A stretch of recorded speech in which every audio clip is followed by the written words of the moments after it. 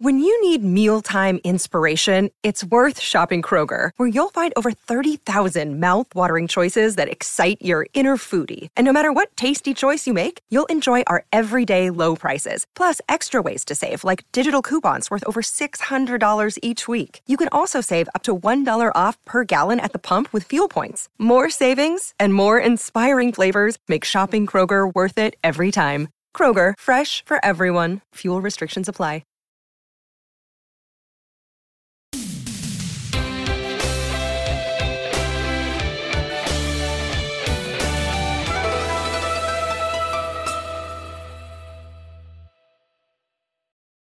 Oh, it's good to be back. What's up and welcome back to Kinda Funny's Cobra Kai in review. Of course, I'm Tim Geddes and I'm joined by the Nitro Rifle, Andy Cortez.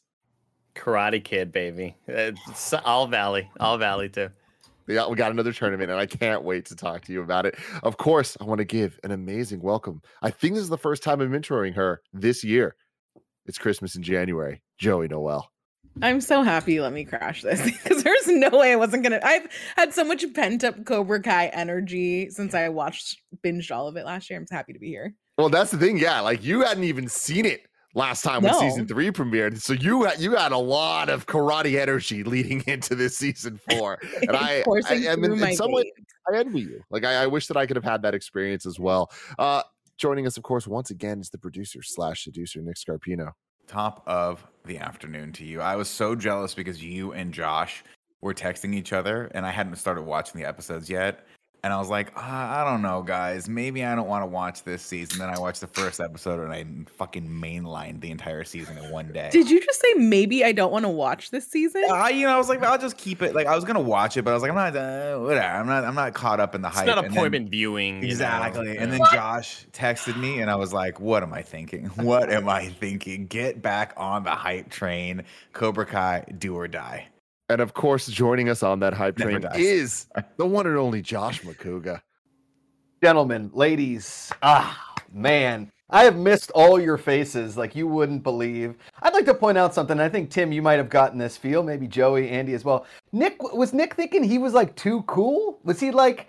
Is he too cool? He's changed a lot. He's outgrown it. You know, I saw it and I was like, I'll get to it. Like, I know I'm going to love it, but I'm not quite ready for it yet. And then the text thread started turning a little bit spoilery, and then I got scared. And I was like, I better get on this right now before Josh starts dropping some bombs in this text thread about things that are happening that I don't want to know about. So I got on it. And the first, it just speaks to the amazingness of this show that I'm like, yeah, I'll watch it. And then right when the first episode started, I was like, I am hooked. I guess here's my next 10 hours. Jacked back in 100%. Amanda doesn't get it. I mean, we watched... listen, I'll say it on this show. I watch Emily in Paris. What do you want me to do? Okay? It's a lot of fun. It's a heck of a show. Okay? And when Cobra Kai comes on, and she walks into the room, she's like, I don't get this show. And I was like, listen, I didn't get Emily in Paris at first, but if you really gave this the opportunity that it deserves, Cobra Kai will change your whole perspective, not only on karate, but living in the San Fernando Valley. Exactly. Oh, we're going to get into all of that, of course, because this is Kinda Funny's In Review, where each and every week we get together to rank, review, and recap your favorite movies and sometimes TV shows in cinematic universes. Of course, you can get it on youtube.com/kindafunny or roosterteeth.com. If you want to get it as a podcast, just search your favorite podcast service for Kinda Funny In Review, and we'll be right there for you. If you wanted to get the show ad-free, and if you wanted to watch live as we record it, you got to go to patreon.com/kindafunny, just like our Patreon producers, Molecule, James Davis at James Davis Makes, and Pranksy have all done. We appreciate you all so very, very much. Today, we're brought to you by MeUndies, DoorDash, and Chime, but we're going to have to get to that later because I can't wait to talk about Cobra Kai Season 4, released on December 31st, 2021, directed once again by the team of Josh Heald and John Hurwitz and Hayden Schlossberg, who have been doing the series since day one. Music once again by Leo Bierenberg and Zach Robinson, killing the game, up in the game in so many ways, bringing the hype this season, and I really appreciated that. But without further ado, we got to talk about this show. I'll never forget watching this for the first time a couple years back when Nick had been talking about it for years, and we were all in, every single one of us, like dominoes, just falling in like this is the greatest show ever. But when we saw the teaser for this season and we saw Terry motherfucking Silver putting his hair in the ponytail, it was like, okay, wait, not only can they do no wrong, they can only do right, and they can only do it in all caps at all times.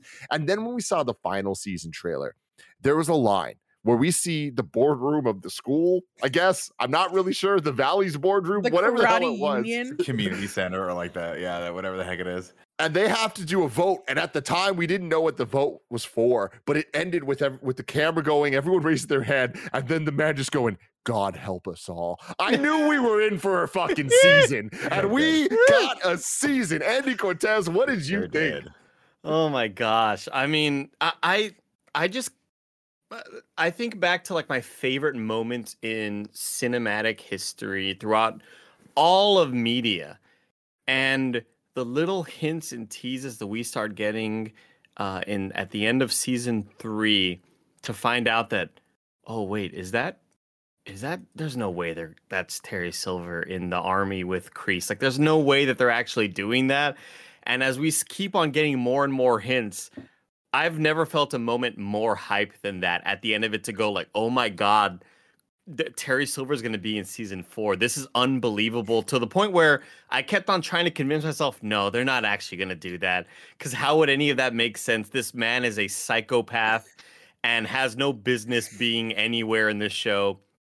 And they nail it, and they do the stuff that we love where they're very self-referential and very self-deprecating and very aware of just how silly Terry Silver of a character was.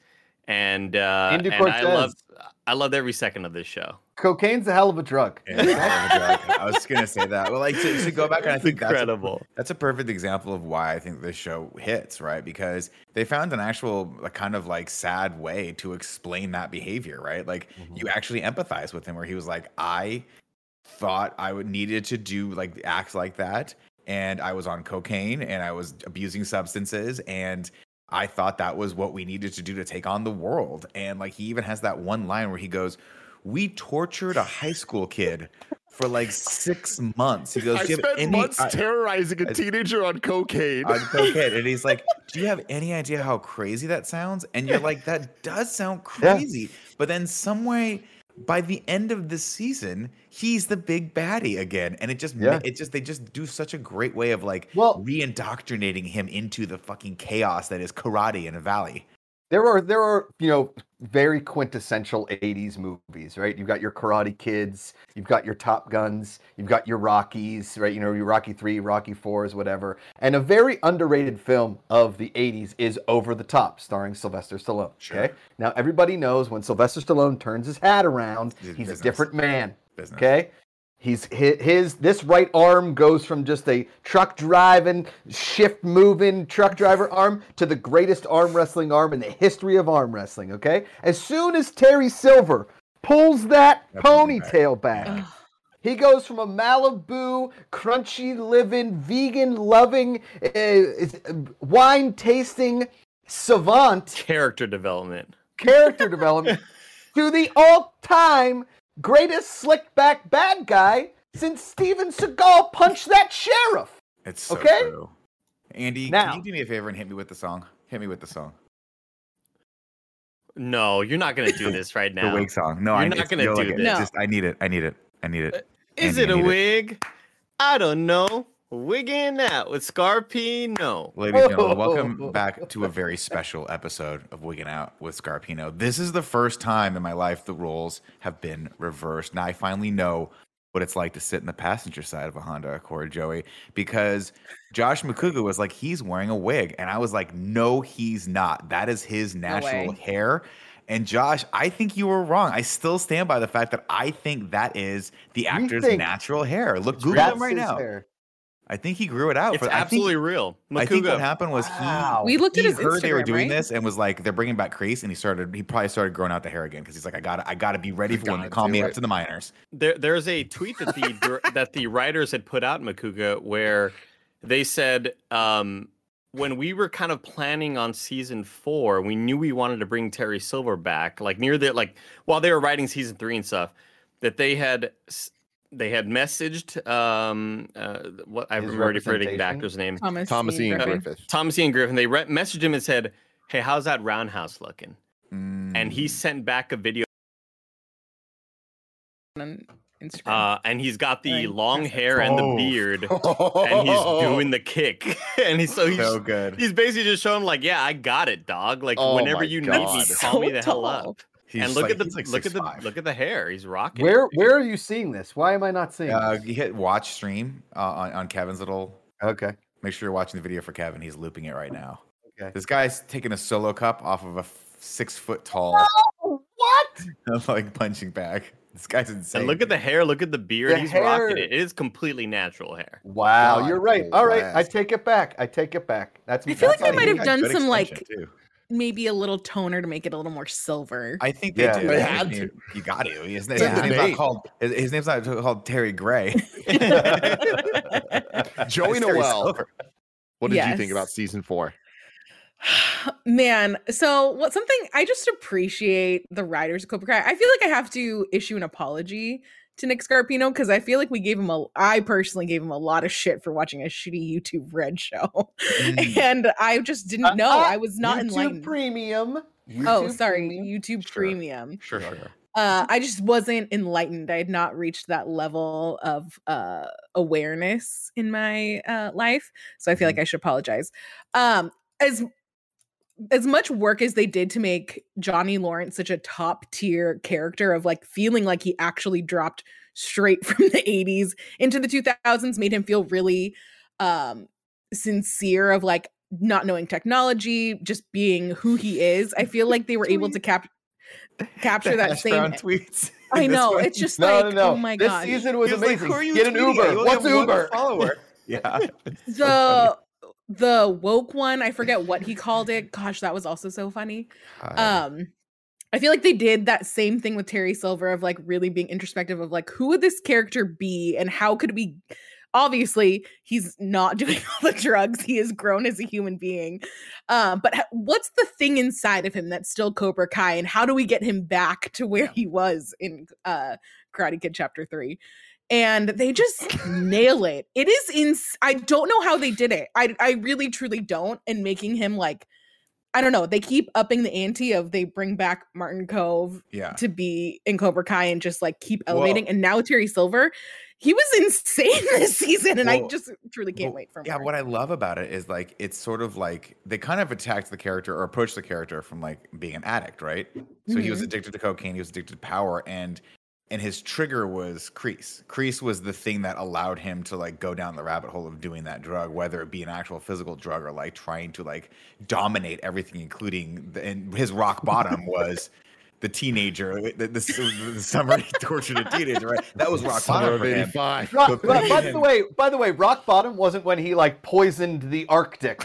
Okay, no. If you remember it, or like he like covered up an oil spill in like a third world country in Borneo. In Borneo. Thank you, Andy. Thank you. Right. Great callback. Phone call about like the plutonium incident or something ridiculous. Yes. But I just he killed some kid named Marty McFly in a DeLorean. Okay, no. Yeah. His biggest regret was torturing a teen in Reseda, who at that point was 33. And older than him. He's older than Terry, right? Isn't he? Thomas Ian Griffith. Yeah. See, and listen. there's a magical moment, also that we're like calling back as the lovely Josephine, as I know her name is Joanna. Okay, but her name to me will always be Josephine. That's what I thought it was at first. Is that. Not only is Johnny Lawrence like your quintessential, most well-rounded villain hero, maybe, and I'll put it out here, in the history of television. Okay? History of television. I'm saying it. I mean, the reality is, like, episode 1, I rewatched episode 1 of season 1. Like, Johnny Lawrence is a racist bad guy, and we now love him. Love him. Well, we love him because we get to find all these other characters who are the younger characters who can influence him. And so it's you're watching someone learn and like grow, albeit incrementally, because there is the moment on the lacrosse track field where he's like, baby steps on the bus, baby steps off the bus. He's like, you get to hang out with lots of good looking guys like my man over here. And Miguel's all like oiled up and he's just flexing. And she goes, I'm asexual. And he goes, yeah, he's asexual too. And Miguel's like, no, Sensei, no, that's not what that means. Just moments like that.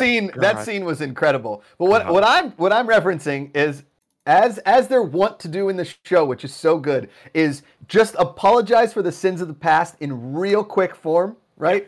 Is Johnny Lawrence goes, so they let you go all the way to the finals, right? Yeah. It's because that's something we're all like, wait a sec. He just goes to the finals because he won the year before? That was the funniest line. The laziest writing in the history of movies. Yeah. He's like, I call bullshit on that. I had because it's true, because he was the champ from the prior year starting in Karate Kid, and he had to go all the way through. He had to beat all these people. It's not fair. Yeah, it's not fair, Tim. This is why Johnny is the better of the two. This is why I always go Cobra Kai never dies.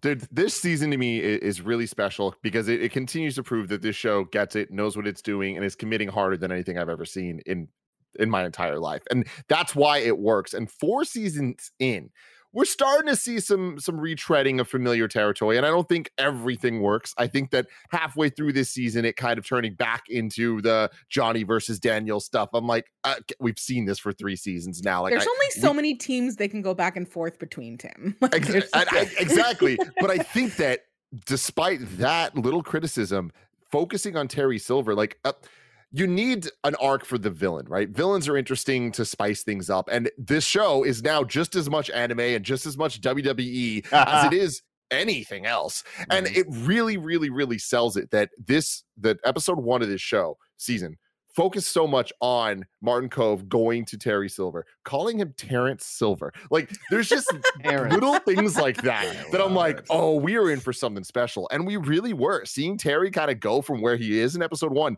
to where we end this season, which is utterly insane when you think about what's about to happen with Terry Silver just now fully back as a full-on villain that's about to control the karate world. Like, I just love that we're there, and somehow the show still doesn't feel like it's going to sell out. What does selling out even look like for this? I don't know. The Carrie Underwood moment was a little weird. Whoa. I think that was intentionally off-putting. Okay. First of all, if you're going to deal with music, we first have to reference the fact that they mention Yacht Rock in the movie. Yeah. Or in the show with Christopher Cross, and Ralph Macchio says Christopher Cross was huge in the 80s, which he was, okay? The man's got an EGOT, okay? He's got Grammys, Oscars, Tonys, and Emmys. More examples of just phenomenal writing for Johnny Lawrence when Miguel ends up going back and mentioning those artists, and Johnny Lawrence being like, so good. Chris, he was never cool. What are you talking? Peter Cetera was never cool. Like, those moments were so good, man. Johnny Lawrence's writing, I think it is probably still my favorite thing about this whole season. I agree with Tim and Joey. You can only keep me invested so much with characters constantly switching sides. And I mentioned this in our last, when we did the first review where it was seasons 1 through 3. Character turns are always way more satisfying when you let them cook for a while, over several episodes, as opposed to 5 minutes and then 6 minutes later and then 5 minutes later there's another turn. Like, character turns always feel a lot better when they have time to cook for a while, and I feel like we are getting that less and less because maybe the writers feel the need to keep things constantly spicy. And those are the things that I can't help but roll my eyes at, because there haven't really, the way the character turns felt in the beginnings of the season when you go, oh no, now he's going to flip and this and that. Now it feels just very kind of like tired at this point. But what keeps me going with the show is just the interactions, and mainly Johnny Lawrence's writing is just an all-time high for me. But I mean, even the writing of some of the kids, like, I always know there's something special when I hear Nick's laugh when something is said when I'm not with Nick. And when the kid says, he looks like a Highlander. No, the Highlander. There can only be one. Only one. But I love that. I love that because the kid, and correct me if I'm wrong, like the kid saying that was referencing Terry, right? Yeah. Right. Yeah. But what I like about that is that at some point Johnny made them watch Highlander. That's the best part. It's like these kids don't know Highlander normally. No one would know them. It's because some old asshole like me like forced it down their throat and made them watch it. I mean, the thing that I think is Tim, you said it in a text message, is you felt like in the middle of the season there was some retread. But yes, I agree, there was a little bit of retread. But Johnny Lawrence never backs off his convictions of like, hey, if you can dodge a wrench, you can dodge a ball, right? Yeah. If you can jump over this building, you can win the All Valley. Okay? It's the Rock. Which is insane that was what he had her do. And then she did it. Like, the fact that she did it that episode, I thought, okay, maybe at the end of the season, there's going to be a moment. We'll she build up does to it. You're like, no, fuck that. Yeah, I'm doing it. I'm jumping off these loose pallets onto a ledge to a building that, I mean, it's a jump, okay? Like, it's and there's just jump. a dirty mattress in between to catch you. That's all. Right. Which, I don't know the last time you guys, like, leapt onto a hotel mattress, but I do it every time I walk into a hotel room. Yeah, from like 1 foot away. Not one from, like, foot away. Not from 10 stories up. Correct. Okay? I wasn't expecting to get that quickly. I wasn't, like, when they start planting the seeds of the flying tornado kick or whatever, I'm just like, this is going to pop up, and I doubt it's going to really feel earned in any way. Like, it's just something that they just so briefly talk about, but it's only being talked about because it's going to happen at the All Valley.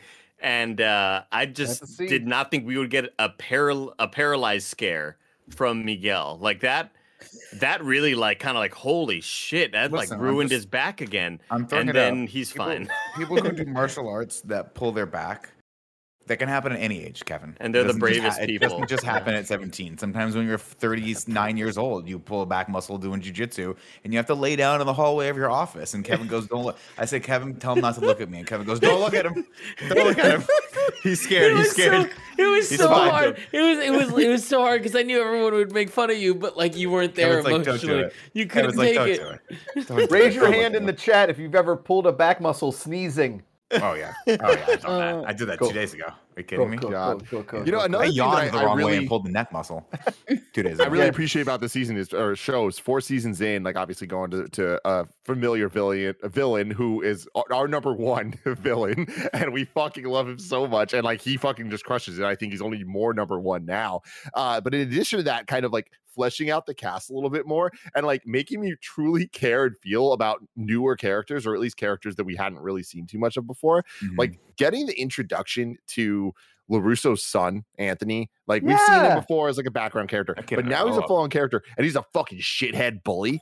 I'm like, that is a lot to deal with. But then you get this new kid and I'm like, okay, cool. This is a pretty clear route that he's going to go down. We know what this show is. We know what's happening. That didn't stop me from feeling like I got punched in the freaking stomach when it was revealed that the other side of the computer wasn't the girl talking to him. It was Anthony LaRusso. It was just like, damn, this show got me by the balls, man. They can literally do anything, telegraph it, and it still makes me fucking feel. I felt so bad for this kid. I didn't have like a rough time in high school. I think because I'm a little bit older, like it was before internet bullying was like really cool, right? Josh, like I was still a lot more before internet bullying was. We didn't even have the internet when we were in high school, apparently. Well, I had like in AOL in like freshman year of high school, I think. Yeah, probably, but it wasn't like Messenger. But people Shut were up, just Tim, you dick. People were Josh. Back in that day, everyone was 99.9% focused on finding porn. Nobody wanted to screw with each other. We were like, we're in this for one reason and one reason only. This is a totally separate show, but the day they made porn easy to find, that's the day they ruined everything for everybody. I mean, when it was hard, no pun intended. Josh, regardless. Oh, okay. And I feel like Johnny Lawrence would have told you that in this show. Had there been like a Johnny Lawrence podcast, I'd listen to it, right? And And his podcast, Oh, you know, like the Eagle Fang cast, he'd probably start in karate and then go off on a tangent about babes and Coors Banquet beer or whatever. Which, by the way, that scene where they're like, yeah, this beer's like $2, right? And he's like, how much do I owe you? And the beer was $2 at the bar. That was awesome. Just to show how cheap that Coors Banquet beer is. But another thing is awesome. Amanda LaRusso. I love her so much. Yeah. I love that she had more to do this season. I love that it's like she's getting precariously involved in everything. And I'm just like, oh no. Because if you remember season 1, like she's the one offering Robbie a job. She's out here offering all these Cobra Kai kids jobs throughout the show. We're going to see her fight one day. And I can't fucking wait. It might be season 5. It might be season 6. But I need to see her be like, you know what? Fuck it. I got to get involved in this karate shit. I was gonna say her walking up to Tori before the before the final match. I couldn't help but be like, "This is absurd." In what world would if I were Tori, I'm like, I'm about to fight. Who let you back here?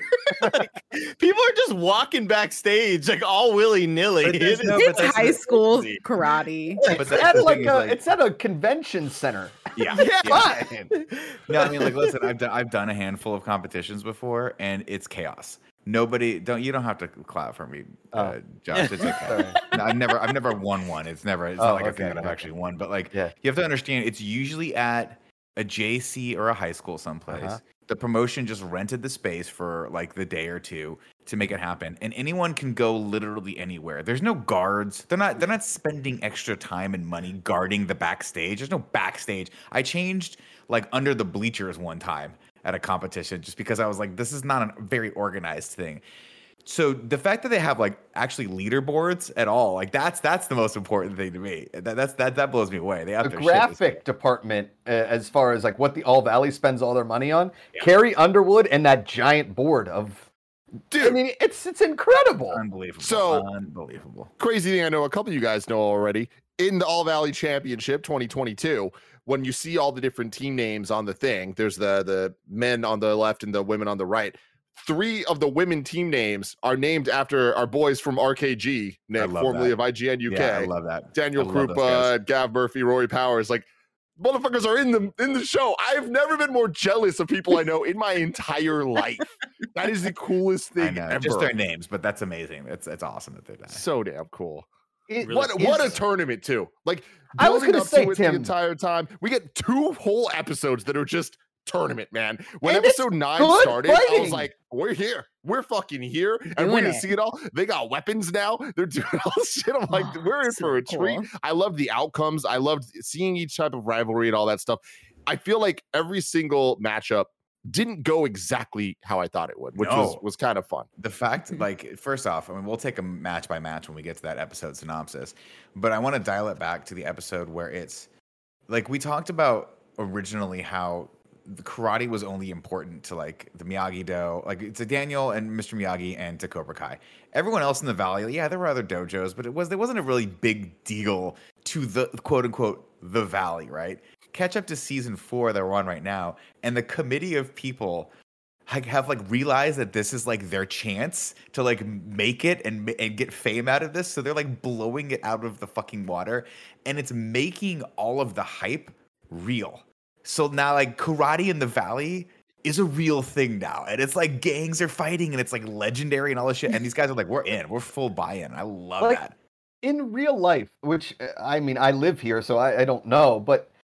I wonder if I swear, but I wonder when my daughter's old enough, would she does the kids in her school all do karate? Right? Is have people moved to the valley to just start dojos? I don't think that the valley. I mean, there's a lot of great martial arts studio, a lot of MMA and a lot of great jiu-jitsu gyms in the greater LA area, but I take that back. I was going to say kids don't do karate anymore, but they actually do make the kids do karate because it teaches them a little bit of discipline and how to follow orders and instructions, and it's fun for them. So you could do that. I had a lot of friends that did Taekwondo growing up, and that gives you a lot of good flexibility.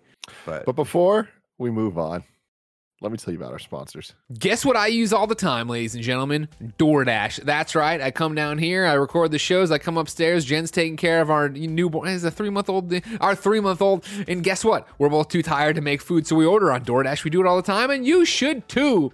You've got back-to-back meetings, errands to run, and chores to take care of. What's the secret to clearing your to-do list? A little help from DoorDash. Along with the restaurants you love, you can now get groceries and other essential items delivered to your door with DoorDash. Get drinks, snacks, and other household items in under an hour. With over 300,000 partners, you can support your neighborhood go-tos. Choose from your favorite national chains like Popeyes, Chipotle, and Cheesecake Factory. For a limited time, our listeners can get 25% off and zero delivery fees on their first order of $15 or more when they download the DoorDash app and enter the code GAMES2021. That's 25% off, up to a $10 value, and zero delivery fees on your first order when you download the DoorDash app in the App Store and enter the code GAMES2021. Don't forget, that code is GAMES2021 for 25% off your first order with DoorDash, subject to change. Terms apply.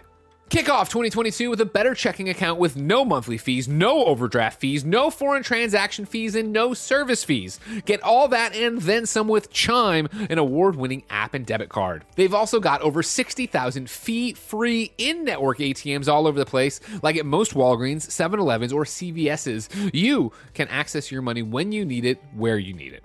Make sure you make the first good decision of the new year and join over 10 million people using Chime. Sign up takes only 2 minutes and doesn't affect your credit score. Get started at chime.com/KFgames. That's chime.com/KFgames. Banking services provided by and debit card issued by Bancorp Bank or Stride Bank NA, members FDIC. Get fee-free transactions at a MoneyPass ATM in a 7-Eleven location and at any Allpoint or Visa Plus Alliance ATM.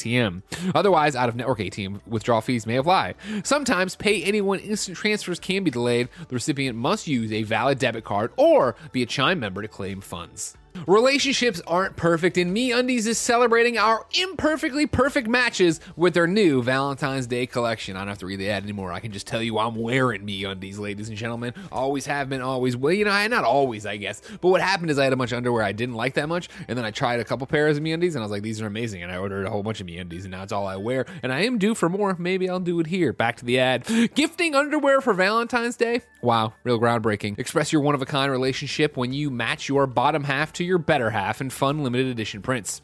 And if you're single, don't worry. You can mingle in matching pairs with your friends or even get dog hoodies and buddy bands to match your four-legged pal. MeUndies has a great offer for our listeners. For a limited time only, get 25% off your first order of matching pairs for Valentine's Day. And as a first-time purchaser, you can also get 15% off and free shipping right now to your door. To get 25% off matching pairs, 15% off your first order, free shipping, and a 100% satisfaction guarantee, go to MeUndies.com/kindafunny. That's MeUndies.com/kindafunny. And now that we're back, it's going to be a very rough thing here, but we're just going to cover the plot in kind of broad strokes. Nick, do you want to start that off? Yeah, so ladies and gentlemen, this is the plot of the newest season of Cobra Kai. This is not my writing, by the way. I should preface. I'm just pulling these kind of plot synopses from Wikipedia because it's a little too much writing for big old Nick to do, and this one I just wanted to enjoy and take it. And we kick it off with an episode called Way to show your laziness there, bud. You want to do a synopsis for 10 episodes? No, but also you didn't have to tell anybody that. It's like, hey, are you ready for the All Valley? Totally. Just read a Cliff Notes on how to kick people. Oh, let's go. Listen, Josh. Listen. The internet knows all. If I tried to pass this arguably pretty good work off as my own, people were like, "That's too well written." And then they'd be like, "He just read that word from word from Wikipedia while also putting a little bit of his spice in there." But let's kick it off, ladies and gentlemen. Paraphrasing. Let's all try to guess what's Nick's spice versus what's written on the page. I dare you, because Andy, I'm gonna weave this in. You're not even gonna know. You're not gonna see it coming, my friend. It'll be seamless, as they say in the seams. There's 10. It's just gonna be like a normal synopsis, and then like a Starbucks joke, and then a dick joke, and I'm gonna go, "Oh, those are Nick's." Sip a Diet Coke. Right in there. We kick it off with an episode called "Let's Begin," and we catch up with the guys. Obviously, they've been challenged to the All Valley, and they have to try to work together. So Eagle Fang and Miyagi-Do begin training together in an effort to beat the Cobra Kai. But of course, that old rivalry, the Daniel and Johnny LaRusso ways, are just clashing here. We all know what they have to do. They have to find a way to work together. Johnny Lawrence, Daniel LaRusso. That was a Nick Spice, Tim. Right there. Check that off. Check that off. Thanks, they say Daniel and Johnny. Sorry, it was all right. Anyway, Carmen finds out that Johnny hung out with Allie in the last season, and she tells him that she wants to pump the brakes a little bit. Meanwhile, Kreese calls Terry, and at first Terry just hangs up on him, and you're like, "Oh my god, if that's gonna be it, that'd be amazing." He's playing the piano, right? Yeah. And dramatic. Like, can we just fucking appreciate that our first time we at end of season 3 we see Kreese making the phone call, and what is Terry fucking Silver doing? He's playing the piano, and it's like the same music that was playing in Karate Kid 3 at his fucking crazy ass mansion. Like, remember his mansion and him in his bubble bath? Like, it was insane. And he's on the old phone, the old cellular phone, just calling Borneo and be like, "Good luck with the pollution." And then he invites fucking Mike Barnes to sleep at his house. It's bizarre. Of course, he doesn't stop there. He goes over to talk to Terry, and Terry's living the life, man. He's living that yoga, sweet life, meditating and all that jazz. And Terry's like, "This isn't you, man." And someone makes fun of your little karate thing, and Kreese is like, "I want to tear this fucking dude's face off right in front of him." I saved his ass, and now he's like, "How badly did you want to snap that dude's throat?" We made fun of karate, and Terry's like, "I'm not, I'm fine." And he's like, "Yeah, you're not fucking fine, bro. We need to go kick that guy's ass right now."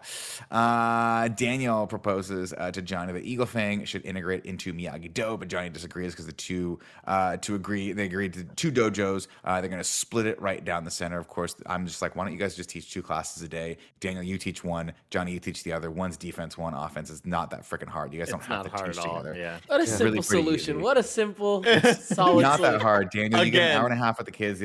Johnny, you get an hour and a half with kids, and it's pretty easy. Again, the whole time I'm watching with my dad, I'm like just like what we mentioned in the other review, like, man, if they just talk to each other. They try, and to be fair, it's like I think they do talk more in this season than they did prior. Oh, not just them, just anybody in the show. It's like, if there was just a line of communication, a lot of what they tell you about marriage is true in all things, Andy. It's communication, very important. Mm-hmm. You know, very important. Because Tim knows. It's what's crazy is that there's a point in the show, and maybe you haven't got that to there, Nick, yet, just in these synopses. I haven't gotten your spice just yet. But you think that Eagle Fang and Miyagi-Do, like, you have your montage. You have your Unity montage. You have your Apollo Creed Rocky 3 moment. And then that doesn't happen. Correct. Yeah, you're right, Tim. They did. It's a great movie. Solid. A lot of balls in the shallow part of the ocean. We also catch up with Hawk, who is now trying to train with. Wait, what? A lot of balls in the ocean. Yeah, Rocky 3. They focus the camera a lot on their junk as they're running through the shallow part of the ocean. Yeah, it's like Kevin. It's very much like the guy. So like just the exactly what you was said. Yes. The cinematographer was like, I'm just going to shoot him from basically the mid thigh to the to basically the belly button, and the director was like, I don't know if we need this much footage. That particular angle, and he's like, no, trust me, you're gonna want it. And he was right. They went to the dailies, is what happened. It's sort of like in Labyrinth, is they were just showing David Bowie from the waist up, and they were like, listen, we need to see more of David Bowie's. I mean, it's a dick bulge, is what it is. Massive. It is. Same thing. Massive. Is that then Stallone went into the dailies. He's like, it's good. We just see enough balls, so throw it in there. And Creed and Carl Weathers was like, I got a big. It's huge. Just show it. Just show it to everybody. Go for it. Boom. Anyway, back to Hawk. Sorry. On this, Hawk decides he wants to fight for Eagle Fang, and he wants to fight with this crew, but they're not accepting him because he was a dick for the last couple seasons to them. And he was like, listen, words. I think Daniel has a great part, or Johnny's like, words are cheap, actions, everything. And so he grabs a sledgehammer. You're like, oh shit, he's gonna go bang up the dojo again and destroy it. But no, he's knocking down fences, literally and metaphorically, because there's a whole little back area that they could use to extend the dojo so that everyone wouldn't be on top of each other.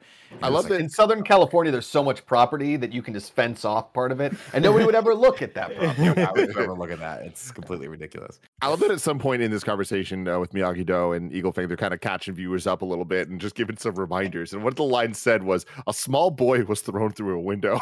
Yeah, that's so That's funny. what happened. Oh, yeah. Of course, then by the end of the episode, Terry does in fact come back because Kreese has successfully guilted him into telling him he owes him and that this is where Terry belongs. They have to, quote, finish what they started. Is this the part where he just kicks that wine bottle? Yeah. He's like, oh, okay. I guess it's just always in you, and anytime you see an object. Joey, let me tell you, as somebody that owns a large wine cellar, when I see a barrel and a bottle on top of it, my immediate thought is, and Tim knows, we've been wine tasting together before, you kick it off a barrel. You gotta kick it off a barrel. You gotta kick it off. 100%. Remember That's where the tornado Nick comes kicked in, the Andy? cap off of a water bottle in the studio with his That bare was feet? Kevin. If you could find that footage, that would be incredible. That was really impressive. Nick Scarpino, your stand-up is okay. Your kicks. I mean, technically speaking, that's some. Oh, There you go. Episode 2, First Learn Stand. Kenny Payne, a new student at school, prepares for his first day, and this kid is just the most charming, innocent. I love the ever. intro for him. Sweet kid, really nice kid. I gotta be honest.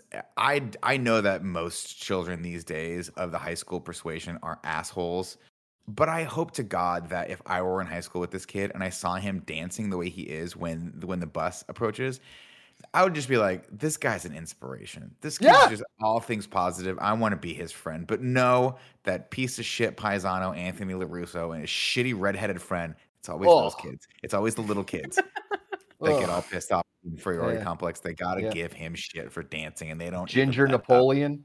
Yeah. Wow. Daniel and Johnny agree to each take a day of training for each other to better understand each other's style. Amanda visits Tori at work, and man, what an inappropriate thing for a mother to do. Unbelievable. And I love that, like, to this show's credit, whatever, I mean, Tim mentioned it earlier, whatever we're thinking, they eventually address. Is that she immediately regrets this. She's like, oh my God, I just got a high school student fired from her job and I just intimidated her because rightfully so. I mean, she kind of did destroy your house and throw a kid through a window, but nevertheless, you were the adult here. You're the one that's supposed to be the one thing that learning. Go ahead, Tim. She's like the one character throughout the entire series that has always kind of been played as the straight man. She's always the one that's like, this is about karate. Like, she's the viewer. Yeah, exactly. But I do love that she's just being corrupted. And like every season gives her a couple moments where it's like, she's making bad calls, like getting this high school kid fired. Like, it's just ridiculous. But it's well written enough that I'm like, I don't think that it's out of the realm of reality that she would do this because of what Nick just said. Like, this girl not only caused a fight in her house, this girl also pulled like spiked brass knuckles out on her daughter. She threatened to like really harm somebody. Let me tell you something. And I know I go tangentially sometimes and I apologize, but my parents were very protective of our home in high school, right? We had a nice house. My parents were but guess who wasn't? Numbnuts over here, okay? And I had a lot of high school parties. Now, did any of those high school parties get out of control? No.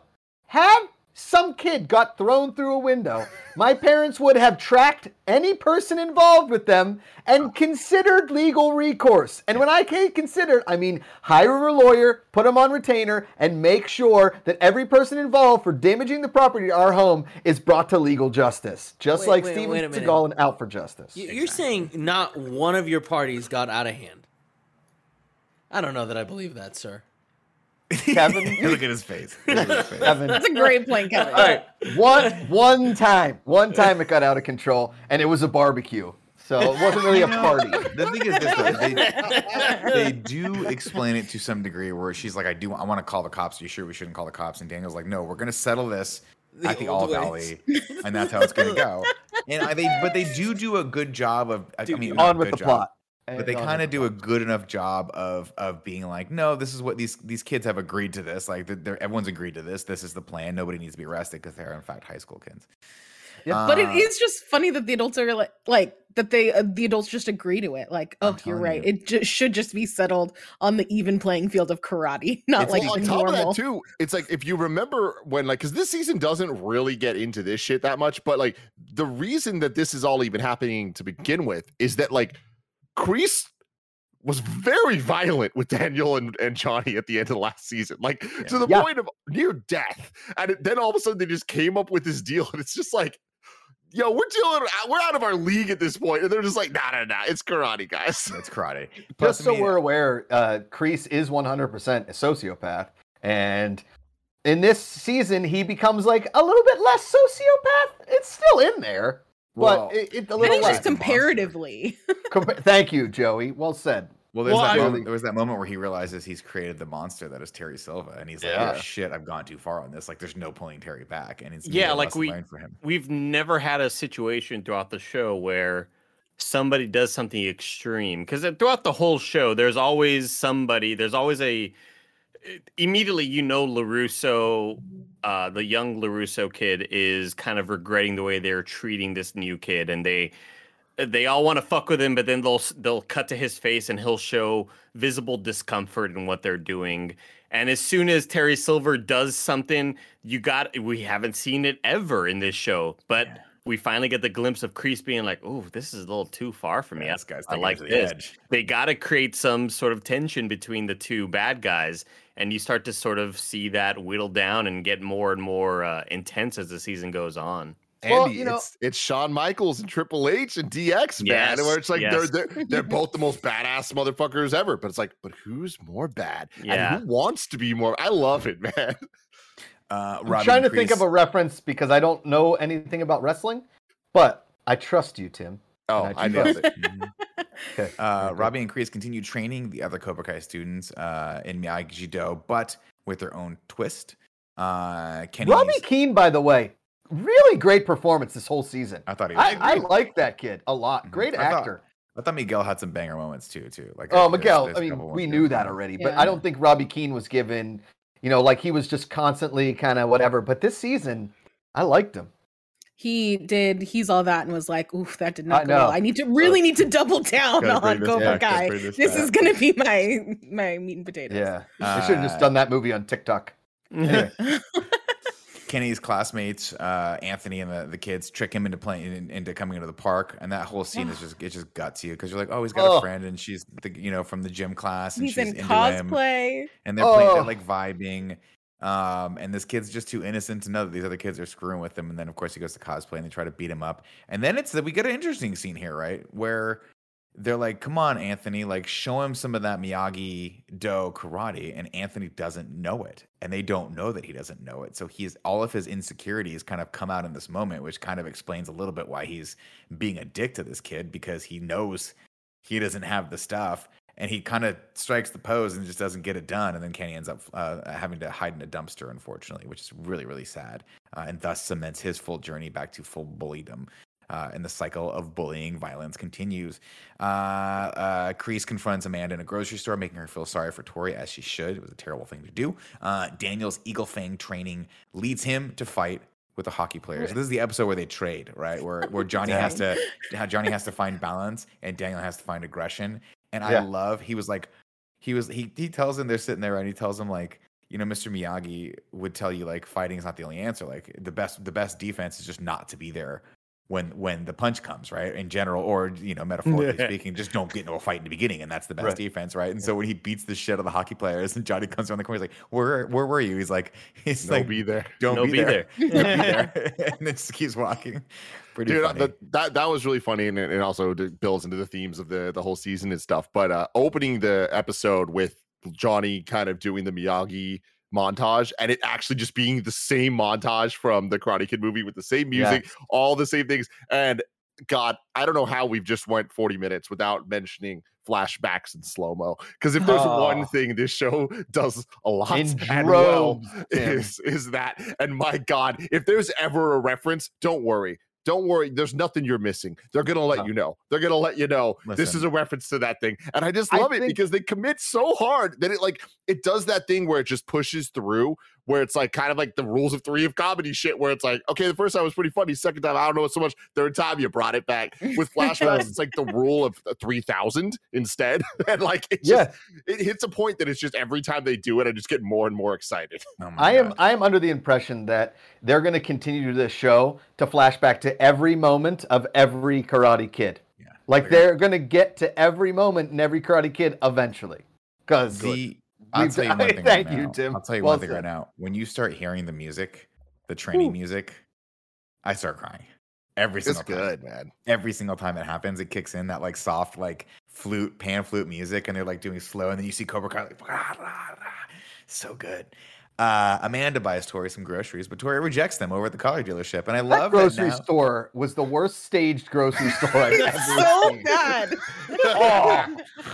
It was like, all right, put fruit here, and then we're only going to shoot from like right here. Yeah. And that's it. It looked, it's so. You don't think they walked into a Whole Foods and were like, we're just going to steal this shot?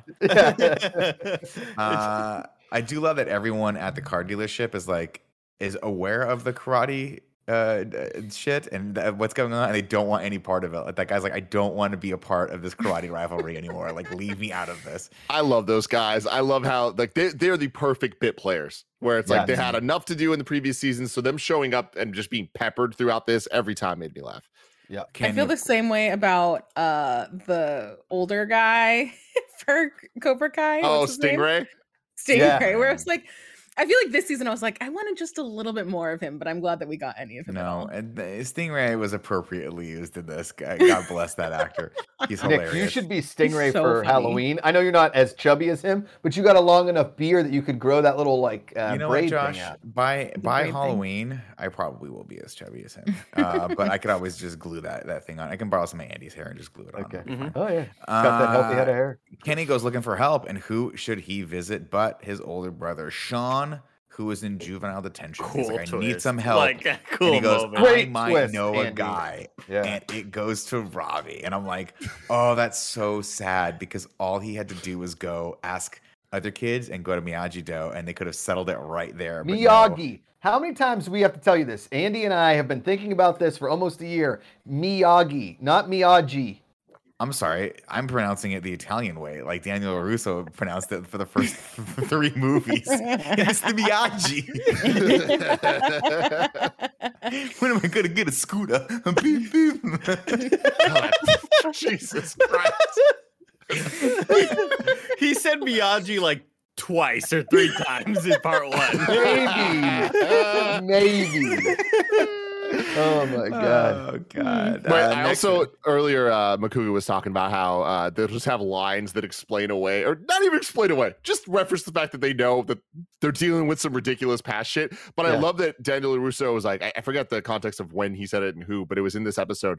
He's like, yeah. So, I blew all the money. Like, I had money. Oh, I didn't go to on college. the bonsai store. I was going to go to college, but I blew all my money going to Japan. And I went last minute. Like, literally, I bought a ticket day of. And it was for me and Mr. Miyagi. So we did that. Then I didn't have money. But then we started a store. And then I really didn't have money.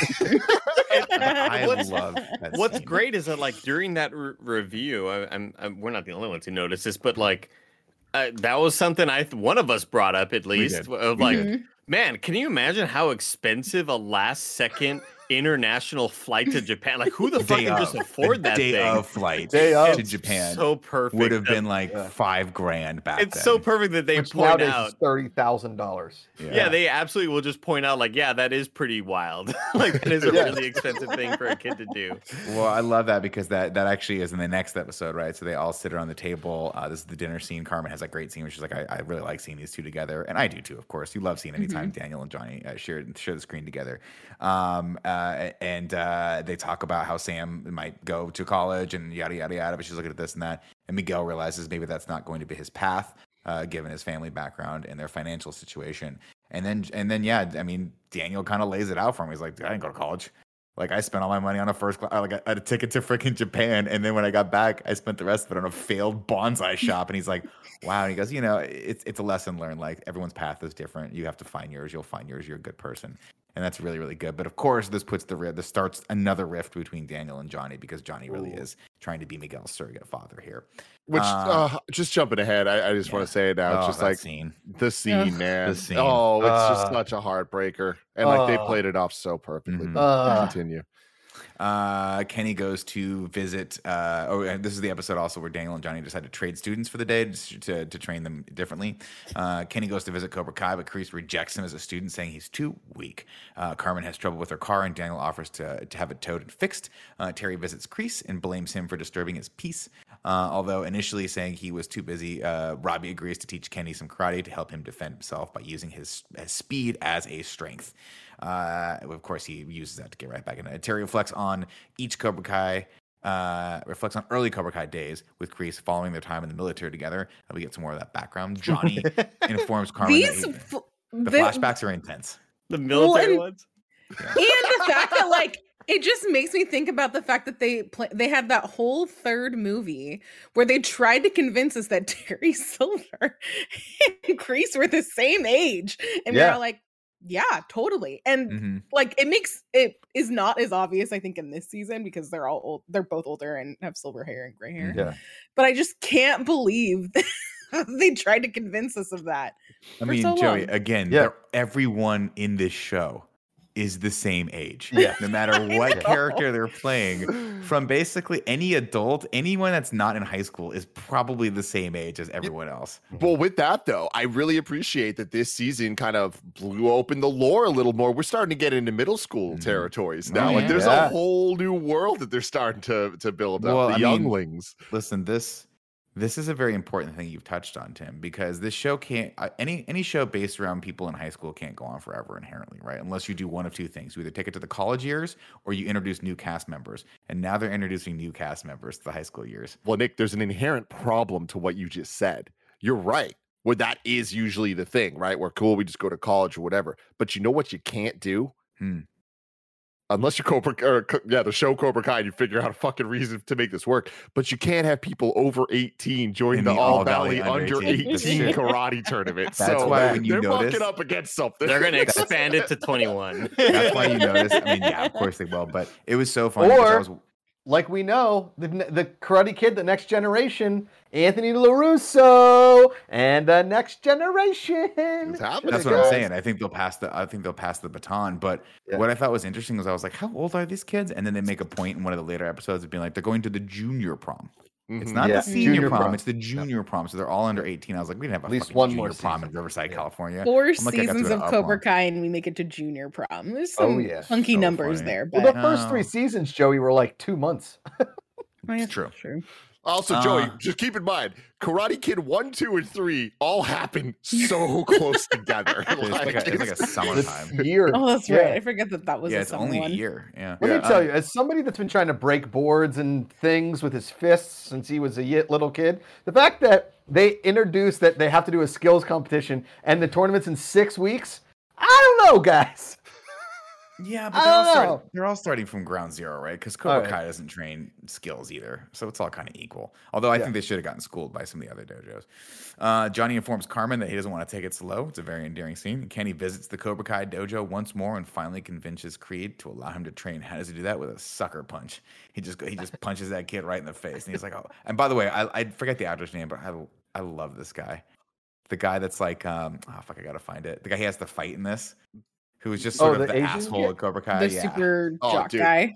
He is. Freddy, I mean, he's been here since season 1, right? Like he was one of the original bully kids to Miguel. And then the fact that he showed up at the end of season 3, walking into Cobra Kai, and it was like, oh shit, Cobra Kai now has a bunch of badasses. I love that for as much nuance as the show sometimes can have, him and his boys are just pure evil. Like there is nothing redeeming about that. I'm sure 3 seasons later we're going to get some backstory on him that's going to try to change all that. But like, I just love that they're like, no, they are straight up 80s Cobra Kai. Tyler, his actor's name is Joe Sayo, but the character's name is Kyler, which is like what a perfect name for that character. Yeah, there's definitely such a shithead name. Yeah. They couldn't make it all the way to Tyler. They stopped at K. If you're listening to this and your name's Kyler, you're the exception. Let's see. Kenny visits. Okay, and the next episode, Bicep Holly, I think is what it's called. Bicep Holly. It doesn't matter. Johnny gets frustrated with Daniel, and when he and Miguel begin to get closer, Kenny's middle school gets tougher. Gets a tour of the high school where he runs into some Miyagi-Do and Eagle Fang students in the bathroom who encourage him to leave Cobra Kai. And again, this was a teaching moment. They could be like, oh man, you're too young for that. You should come over to art. No, but they were dicks to him, of course. And it's like, well, this is the problem. No, we're just communicating. Let's see. It's gang warfare at this point. It's true. It's true. Kreese introduces his students to Terry, informing them that he will be joining the dojo Have you guys seen the newest edition? Speaking of middle school, the newest Karate Kid herself. She's getting I can't handle it. I can't handle it. She's getting good at kicking. Sorry, Can't Amanda wait till we can get her one of those really cool sleeveless gis. Oh my God. Let me ask you this question, Andy. When the tournament started and Miyagi-Do comes out and they've got the traditional white gis with the black belts and a little pop of orange in the collar, and you're thinking, okay, that's pretty cool. And then of course Cobra Kai comes out in the traditional black with gold gis sleeveless. Was part of you like, I hope Eagle Fang is wearing a red gi? Yes, because it was for me. And when they came out in the red gi with the black stripe, I was like, boom. Just a single one white stripe. Perfection. Perfection. That single stripe was so cool looking, dude. All right, she's going back to training. See you guys. Bye-bye. Bye, Rosie. She's so cute. Paula was so like befuddled with the all the new people, like the new girl for Cobra Kai, Eagle Fang being a black belt. She's like, how is she a black belt? I was like, baby, it's a show. She's like, no, you have to train longer than that. I was like, I know. Way longer. See, yeah, I love that character. Now we're getting into the meat of it, Kevin. You can't learn karate just by watching someone do karate through glass and mirrors, right? It just wouldn't have fucking you can worked. read it from a book, The though, right? basis of Teenage Mutant Ninja Turtles, the movie, is completely flawed. Okay. Let's see. We go back to it. Kreese introduces his students to Terry, informing them that he will be the new sensei. Carmen wants to tell Miguel about their relationship with Johnny, but he disagrees. He wants to wait for the right time. He tells Johnny to let Miguel know when he is ready. Tori begins her new job at what we think is an adult entertainment club. This was a lot to handle. Yeah, that got the we got so hard. Yeah, and that's the thing is like they got us all. All of us are sitting San at home. Fernando Valley. You figure it's a strip club. I don't know. Watching this, and we're all like, they're high school students. What the fuck are they doing? Are they committing to this? And then it's the best revial, man. Best reveal. Oh man. Well, I mean, they just do a great job of setting up that she is low on money and she just got fired. But also, like, when I watch that, I think, oh, she's probably 18. She's a senior in high school or something. I kind of just lost track of their ages. So like, I just thought, oh wow, they're really making her work at a strip club. I wonder because she mentioned her boss being super creepy and stuff, and wow, they got us good, dude.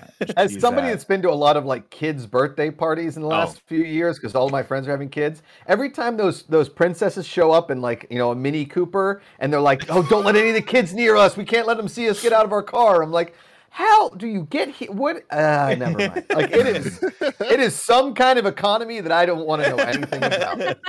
Robbie provides Kenny with some additional one-on-one training, but they are interrupted by Terry, who inspires Robbie. Johnny contemplates how to break the news to Miguel and has flashbacks to a similar situation from his childhood when his mom came home and told her that everything's going to be okay. And he's like, what the heck? And he had all this stuff. It was a really sad scene where she's like, you kept all this shit from your father. He left us. Give it to me. And she like throws it all out. Including a beer can, which is like the most ridiculously over-the-top backstory for Johnny Lawrence we could possibly get. Like, it reminds me of like the most stupid. Like, it's the opposite of we talk shit about Han Solo of Solo: A Star Wars Story of like we didn't need to know how he got his name. In this, we absolutely needed to know that why he's obsessed with Coors Banquet. And thank you guys for having that be the reason. It makes sense. Well said, Tim. Well said. Let's see. Daniel teaches Miguel how to drive, which is a big no-no because it's like, oh my God, you're not his dad. Amanda and Sam attend a party at the same venue where Tori works, prompting her to quit. This is a horrible scene. It's really sad because Sam's kind of she's mean in this one, and Tori's just trying to get her job done, and then Sam makes her glitter bomb them, and it's like really, it's just being shitty to her the whole way across. And it's like, I get it. She put some scars on you, and you guys got in a fight, but you have to recognize you're complicit in this thing too. Robbie confronts Johnny about Kenny, and the conversation quickly turns personal.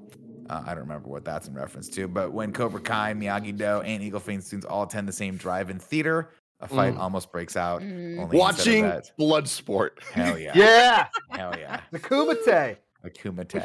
Have you guys done an in-review of Bloodsport? And if you haven't, can I be on it? Oh, you have? We did a movie night for Bloodsport. Mike did not particularly care for it, but who did it? Mike Howard did not understand it. Well, it's not a great movie, I will say. We're not getting into this right now. All right, sorry. Josh, we love Bloodsport, but it's no Demolition Man. And compared to like Demolition Man or Point Break or the other movies Top we watch, like Top Gun. Gun, it can't hold a candle. Let's be honest, though. Roadhouse. Oh. Roadhouse, come on. Yeah, well, Bloodsport I'm not versus comparing it Roadhouse. to those. I'm comparing it to other underground karate tournament movies. And it's clearly really good.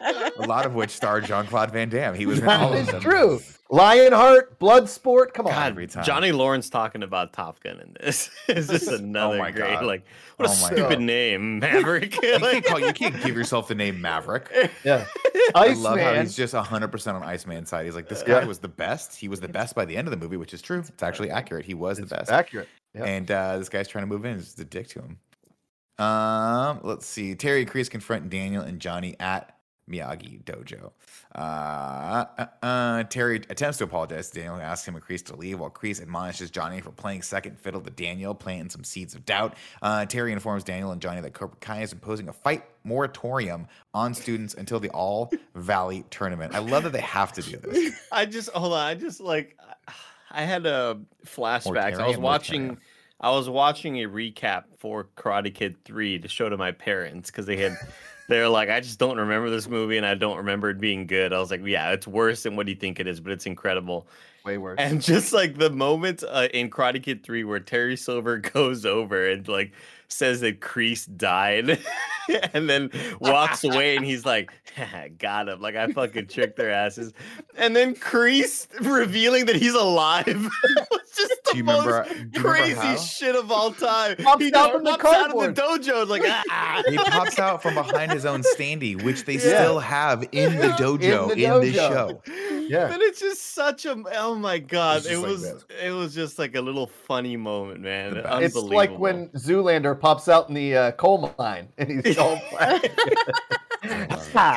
oh god. Let's see. Johnny disagrees and proposes a tournament style. Excuse me. Daniel tells Johnny about his history with Terry and suggests that he take over the training of all of their students. Johnny disagrees and proposes a tournament style fight between the two, with the first to 3 points taking over the whole training for everyone. Johnny prepares for the fight while Daniel tries to find a way out of it. Of course, this is where we get the great Johnny tweet, where he wakes up and he's like, I'm sure he's going to wake up and sleep it off. And no, he tweeted, and it's all the students know about it, and they all want to watch their senseis fight. Always a fun thing to see the two black belts go at it. Let's see. Rocky 3. Johnny prepares for the fight while Daniel tries to get out of it. Daniel and Sam, Johnny, and Miguel, as well as Terry and Kreese, each have disagreements on the best way to train for the All Valley. The Cobra Kai students retaliate for the events that followed the drive-in theater, escalating by shaving off Hawk's mohawk. So of course I glossed over it, but they tricked him into getting sprinkled, and then Johnny was like, "What are you talking about? You picked a fight, you didn't show up." And Daniel was like, "That was a great way to handle it." And they're both wrong because they should have just not gotten into a fight to begin with. But then shaving Hawk's mohawk, I'm like, I'm pretty sure that is an act of aggression. Thus, the moratorium is now off. I like that they also like went his length of hair. Just they put up like they was like, here, let's just do a 4. Yeah. We don't have to like shave it all the way down. We'll just give him a 4. We'll miss some of it. We'll just do it. They didn't give him the full cut. It's like, hey, we're gonna respect your actual length on your side so that we can match it if we're barbers. But don't worry, you're gonna look fine. I do appreciate Hawk's arc throughout this season. I feel like it's the only one that feels the most natural compared to when there's character turns and you kind of go, oh man, they have to do this in order for us to care about what happens next. So I understand why they're doing it. Where with Hawks, it kind of it took a while to develop, and he's slowly back to becoming his old self again. And for a while, you kind of feel bad for him because you feel like, man, he lost his mojo. And then once he gets back into the swing of things, and oh my gosh, just the moment of, I'm going to win the whole fucking thing. Like, god damn, dude. That's just Hawk's whole arc throughout all the season, I feel like is the best developed of anybody's. Him going from Eli to Hawk back to Eli, but now Eli is a fucking karate champion. Yeah. It's really sick and nerd. But he was a victim to me of what you're saying last season, where his flip 100%. back at the end was like, where the fuck this come from? It's hype as hell, and I love it, but also like, what? 3 episodes ago, you broke your best friend's arm. Yeah. All right. He forgave him though. But also, I kind of would, Andy, I 100% agree with you. Tim, agree with you. But also, we kind of got to give props to Dimitri because always like a background character, but he was awesome this season. Yeah. Had a glow up, dating the hot girl, breaking stuff. You know what I mean? He found his niche in, you know. Good for you, Dimitri. You did it. Well, and then he was went an and like integral got to all of Huck it. out of that funk and was like, "No, you got to stop doing this." It's like that's a good friend. Yeah. No, Right. Well, because he's Binary always you bros. over. I guess he's tried to be that for a while, and it's just Hawk was too much on the other side. But now, Yeah. I think he's sort of realized, like, we're getting Eli back. Yeah. Really cool. Yeah. I agree. Sorry, guys, one sec. Perfect.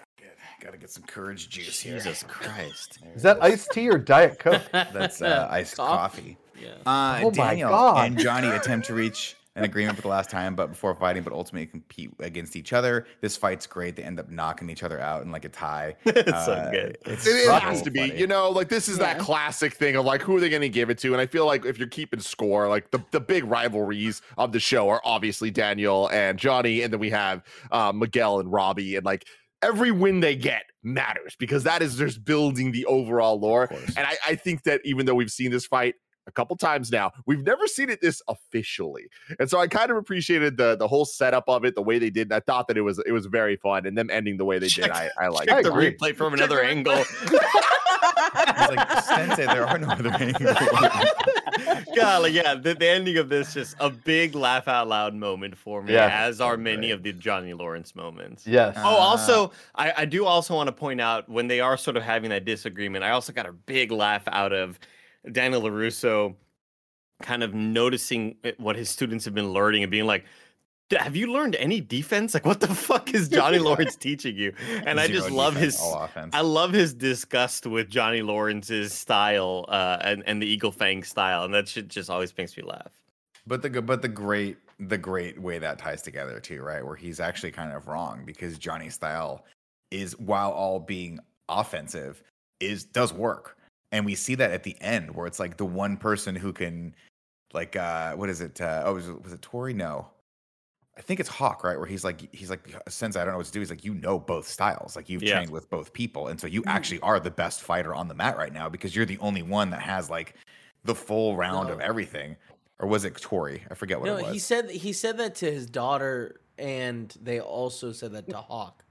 Because Right. Hawk's Because they were telling her to make it her own. yeah. Yeah. Like, meld the two. No, yeah, but Nick was right about Eli. Yeah, because he mentions like, look, Eli or Hawk. Oh yeah, you're right. They're the same They're the same Oh person. yeah, you're right. You're right. I will speed it along here a little bit. During the All Valley, in the next episode, during the All Valley board meeting, the members of the board agree on nearly every aspect of the tournament before finally coming I to a love consensus this change. board meeting. Me too. It's awesome. Seriously. These guys are great. So good. No, honestly, like so the thing was in the last episode where we get the Kreese dinner scene, Yeah. right? Where it's Kreese and Silver kind of like out at a restaurant having dinner. That whole back and forth was fucking incredible. I love how they both kind of fear each other, but like in completely different ways. Like they were just not on the same wavelength. And I really like how they did that. I liked the flashbacks to the Karate Kid 3 of everything he did to Daniel and how fucked up it is. And like just kind of dealing with the entire perspective of aggression between the two of them. And I loved all that stuff. And yeah, starting episode 6 with this whole conference, I think this is one of those scenes that lacks action. There's nothing crazy happening, but I'm gonna rewatch it a lot. Like there's a couple scenes of Cobra Kai I go back to, obviously the hallway fight, the Christmas fight, all that shit. Always fight. This scene, I just love how ridiculous it is, and it's just dialogue. That you need this size of a board of directors for a teen karate tournament is You really amazing. It You really really reminds me of some of the more over the top parody moments in South Park when you have a group of characters taking something way too serious and it's so over the top and it's like like nobody should care this much about it, but I kind of got that tone and got that vibe from this, and I love it. I love how serious all of it is. Wasn't it last season when they were like, we'll never get the obsession with karate in the valley anyway? It was kind of like a nice little like how they do that in this show, how we kind of talked about how I was on cocaine. The one thing I will say about that dinner scene, Tim, and you, like, I love their back and forth. All right, I've worked in bars and restaurants for like around 15 years of my life. Never in the history of my life and I've worked at dive bars and 5-star restaurants. Has anybody ever said to me, nah, give me the owner's expensive scotch in the back? Sir, what we have on the bar is what we have here at the restaurant. There's no like reserve room from our owner. So I would have gone back. Like if I get yelled at by a man. Secret menu here. So this is a cheesecake factory. Like if I went back like that, I get yelled at by a man with a ponytail at a table. I'd go back to the like, hey, does like Tim have scotch back here that like we should know about? We don't do that, right? Bring him the Woodford Reserve. He won't know the difference. Those guys are on a lot of cocaine. Miyagi-Do and Cobra Kai embrace the changes quickly begin strategizing. Meanwhile, Eagle Fame are reluctant to accept them, but begin looking for female members to join the dojo because now, of course, remember, they've split it up into male-female, and they're going to have the skills challenge as well. So there's going to be 3 of those, right? Yeah. Tori argues with her aunt who wants her mother's disability checks. Tori turns to Amanda to help, but when she wants to re-enroll in school, but needs her to agree, and Amanda, of course, does. Following the shaving incident, Hawk decides to quit karate despite Dimitri's pleas to continue. Johnny and Miguel convince Piper, Moon's ex-girlfriend, to join Eagle Fang. Sam agrees with Tori. Sam disagrees with Tori returning to school, leading to an argument between Sam and Amanda. Daniel confronts Robbie in a convenience store. I also felt really bad for her when she walked in and saw Tori and Amanda talking, and it's just like, Mom, like what the fuck? You have this girl who like scarred me, my just enemy, like chilling at our house. Like what the fuck? This is where, as a mom or as a parent, you take the 2 kids and you go, hey, like you tell your kid, hey, we're meeting at a Starbucks, right? Let's hang out at a Starbucks. And when you show up, Tori's there, and you sit down with both girls and you go, hey, we need to talk this out like adults. I know you are underage women, but you're close enough to 18 to be responsible for your own actions now. And if you throw another, kid through a window, you're going to go to real jail. It's not going to be juvie. It's going to be federal jail. So let's talk at a Starbucks. Lattes around me. We're not leaving this table until you guys squash this thing. That's what you should do. But that's not a fun fucking show, ladies and gentlemen. That's not the Cobra Kai way. Nope. I digress. I feel like that's kind of the trend with all of the kids is all of these, not even, but like adult teenager relationships where like different people are threatened in different ways by all the other ones that are like evolving, because you see that with Johnny and Miguel, and then Miguel and Daniel, and all of these different things. So I think it's interesting to see it from the girls' perspective, because it's been so focused on like the different guys' relationships this whole time. Daniel confronts Robbie in a convenience store, and fails to have him stand up to Terry. Piper joins Cobra Kai instead, which discourages Johnny. Sam visits Aisha over in Santa Barbara, a little cameo from her, which is cool. I love that they treated this like Ali from Karate Kid 1 was returning. Like they treated this like it was a fucking moment. And you know what? Good for them. I was like, oh shit, she's here. Forgot about her. Where'd she go? I had also forgotten that her parents had gotten so fed up with all this that they took her out of school over all of this karate drama, and we're like, well, I mean, pretty responsible parenting that there's like a karate gang fight in their school.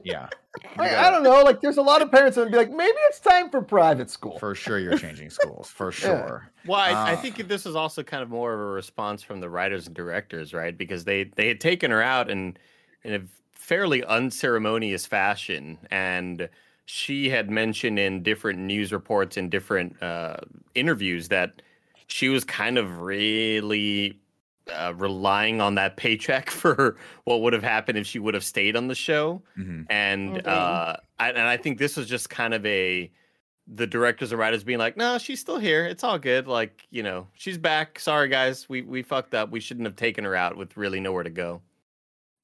Following encouragement from Miguel, Johnny continues his recruitment. Hawk returns to Miyagi-Do after a conversation with Dimitri on Tori's first day back at school. Sam threatens her. And I think this is the episode where they go to the school to recruit female. No. This is the next episode, Minefield. In the locker room, Anthony steals Kenny's clothes to embarrass him. As Johnny prepares to tell Miguel about his relationship with Carmen, Miguel begins to suspect the relationship himself. Not that hard. Daniel finds Kenny's Cobra Kai hoodie in Anthony's room and questions him about it. Anthony lies about Kenny telling his father that Kenny, in fact, instigated the fights. Of course, Daniel's like, oh, no, this is, we've got to squash this right now. Kreese and Terry, based on a bet they made, train their students to use weaknesses in their opponents to their advantage. Carmen and Johnny finally tell Miguel about their relationship. Miyagi-Do students and Anthony begin weapons and skills training for the All Valley tournament. Johnny introduces the Eagle Fane students to Devin Lee, the new female member he recruited from the high school debate team. She's awesome in this. She's awesome. I think She was great. I don't know More if we of her in already, season 5. Yeah, I don't know if we already went past the scene where they were recruiting people at the during like PE or during like the soccer field. The soccer field, but that was just a hilarious scene. I do want to point out, I am glad that we didn't get an immediate turn from Miguel. Give us at least 20 minutes for you to be cool with Johnny dating your mom. Because I was like, here we go. Here comes the how dare you? Rebellion. Yeah, thing. Yeah. Sensei, I can't believe you did this, Sensei. I'm just so glad they didn't do it right there. I'm glad they gave it time to breathe for a while. But yes, Nick, the sequence with them at the school and him mentioning, you come join our club. Like the girls running on the track and him being like, oh, no, sorry. That sounds terrible. It's very, very good. And I love that I think they're talking to Piper or whoever they're trying to recruit. Or maybe it was Sam. I can't remember. But either way, they were like, she was like, yeah, I just heard some creeper was like walking around the field trying to talk to all the girls. It was weird as fuck. Johnny and Whiskey, let's see, going back. Miyagi-Do students, yada. The new female member they recruited to Eagle Fang High School shows up. Johnny refuses to let Miguel train due to his injury concerns.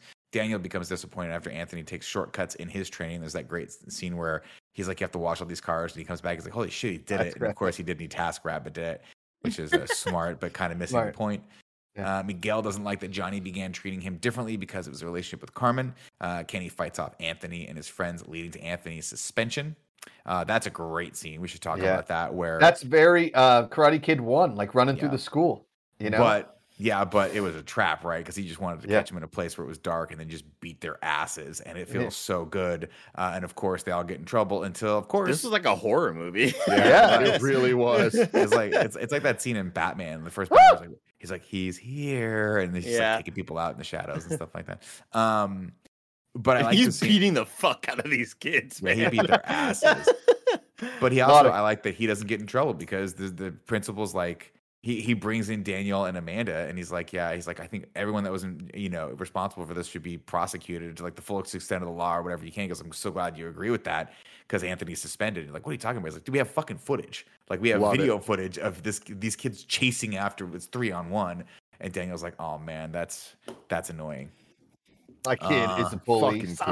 He's a piece of shit, that kid. Meanwhile, we all know Daniel LaRusso was part bully in Karate Kid 1. That's another story for another day. I mean, it's true. This is not the story of this entire show. When else would we talk about it? I'm telling you right now, it's just like Top Gun, right? You got a blonde guy just doing his thing, ready to fucking rock and roll, about to be the best, and some little short, brown-haired guy comes in and tries to screw it all up. Yep. It's like the old. Where are you going with this, Nick? Nick still has deep-seated issues with Maverick, Tim. It's an old Patton Oswalt bit where he talks about if Johnny Lawrence were if William Zapka's I thought it was a character... joke about Tim having blonde hair. I thought you were talking about me and you somehow. You were the bad guy in it, which didn't really make sense to me. No, that does make a lot more sense. It doesn't matter. Let's see. Kenny fights off Anthony. Tensions rise between Kreese and Terry over differences of their training style. Stingray is released from probation. Forget that he was actually in probation. And prepares to return to Cobra Kai. The students of Cobra Kai plan for prom as Kreese and Terry train them on how to beat their opponents psychologically. Tori asks Robbie to be her prom date, and Kreese rejects Stingray's request to join the dojo, and it's really sad. Sam until you realize that he's an adult ass man, he shouldn't be hanging out with kids. Yeah. Sam and Miguel also plan to attend. Is it sad? Together. His whole plot line, yes, comic relief, hilarious, but what? Never mind. He assaulted his neighbor, and then it was great. I mean, hilarious. Don't get me wrong, amazing. Again, Stingray's the type of character that I'm so glad I don't hate because it's very easy to fuck up a character like that. It's Good really easy. casting. Yeah. It's Good really easy to casting. make that character annoying or cast somebody where you're just like, this guy fucking sucks. But Yeah. Stingray is great because you don't spend too much time with him, and Stingray is the perfect catalyst for So the funny. Christopher Nolan Game of Thrones like ending near the end of just like it was Kreese who beat me up. Yeah. God. Oh, it's so amazing. It's That's so rock. amazing. He wants back in. He's willing to do Sensei anything to get back in. Kreese. The next thing we have Shannon coming back in, who's Robbie's mother. She tells Johnny that Terry gifted Robbie a car and money.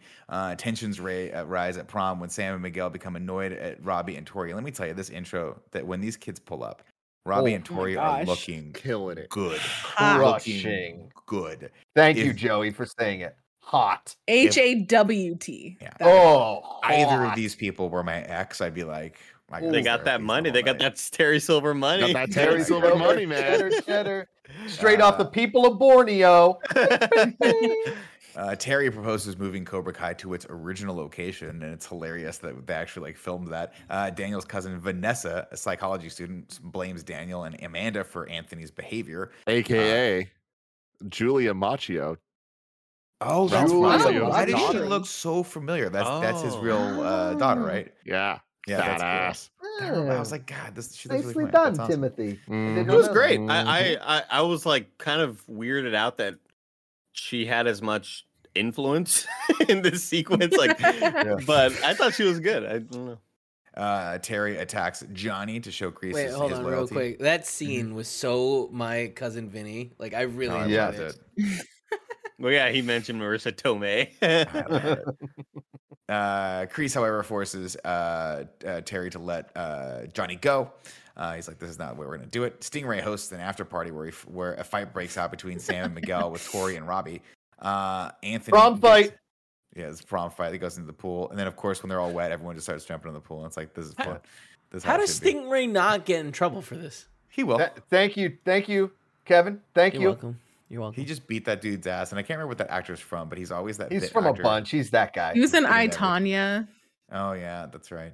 Oh, but I yeah, feel he like- was. I feel like he's somebody that got I don't He's know, in a got commercial I beat up saw. by somebody in Breaking Bad. I don't know. Who was he? But in wasn't I, Tonya? Stingray also in I, Tonya? Yeah, Stingray. Yeah. Oh, sorry, that's what I thought you. That's No, what no, I no. thought. Yeah. He was in Richard Jewell, or was he in both? No, Oh, he was in what? both. He was in both. So Stingray was in both. I'm talking about the guy whose ass he kicks, who's like that dorky looking, like The Neighbor. he almost looks like he's from Ocean's 11. Like I Yeah. forget don't what the remember. actor's Oh. name, but he's been in a ton of stuff.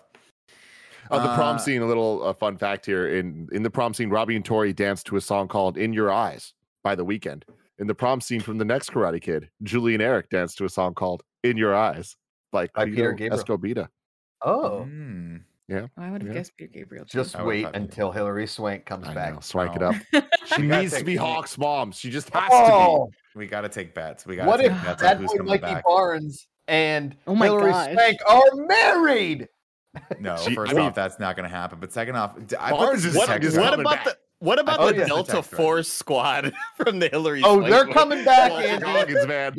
Coming back. Put Oh my the berets gosh. on. Let's punch a hole in the world. I think it's going to be Barnes, and I think it's going to be the two cronies that he used to hang out with, Snake and Carl, or whatever their names were. Remember those Oh my guys? god, yeah. Yeah. Like, Dude, that's gonna Barnes be Barnes amazing. has to be related to somebody, and He's- like I think the obvious answer is Tori.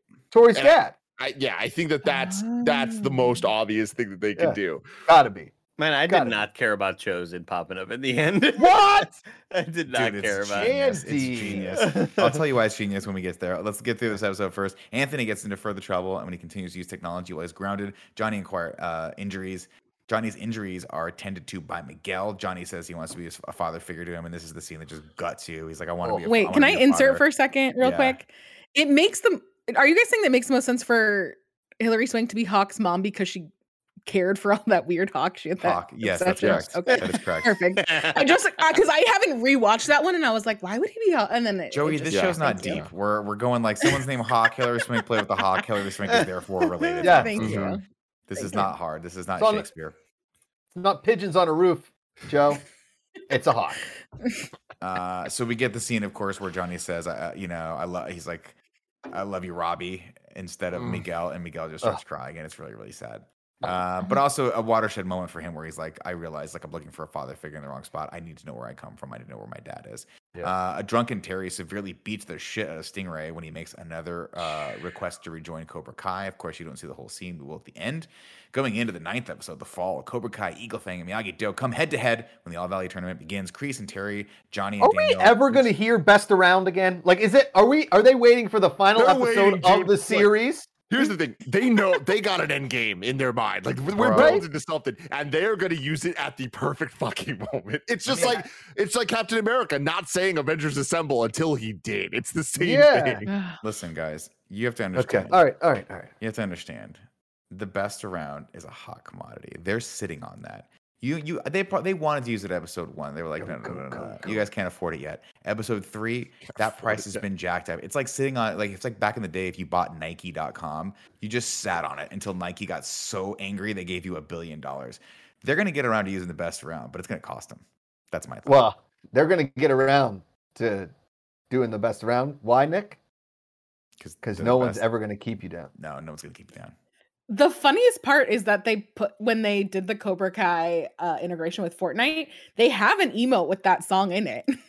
Well, it's been in the trailers and stuff. They just haven't used it in. I know, but that's why I think it's funny that it's like, you guys are putting it in because it's one of the few touchstones. But I know I've said this multiple times before, but I'll say it again. I love that the song is the best around, not the best, Andy.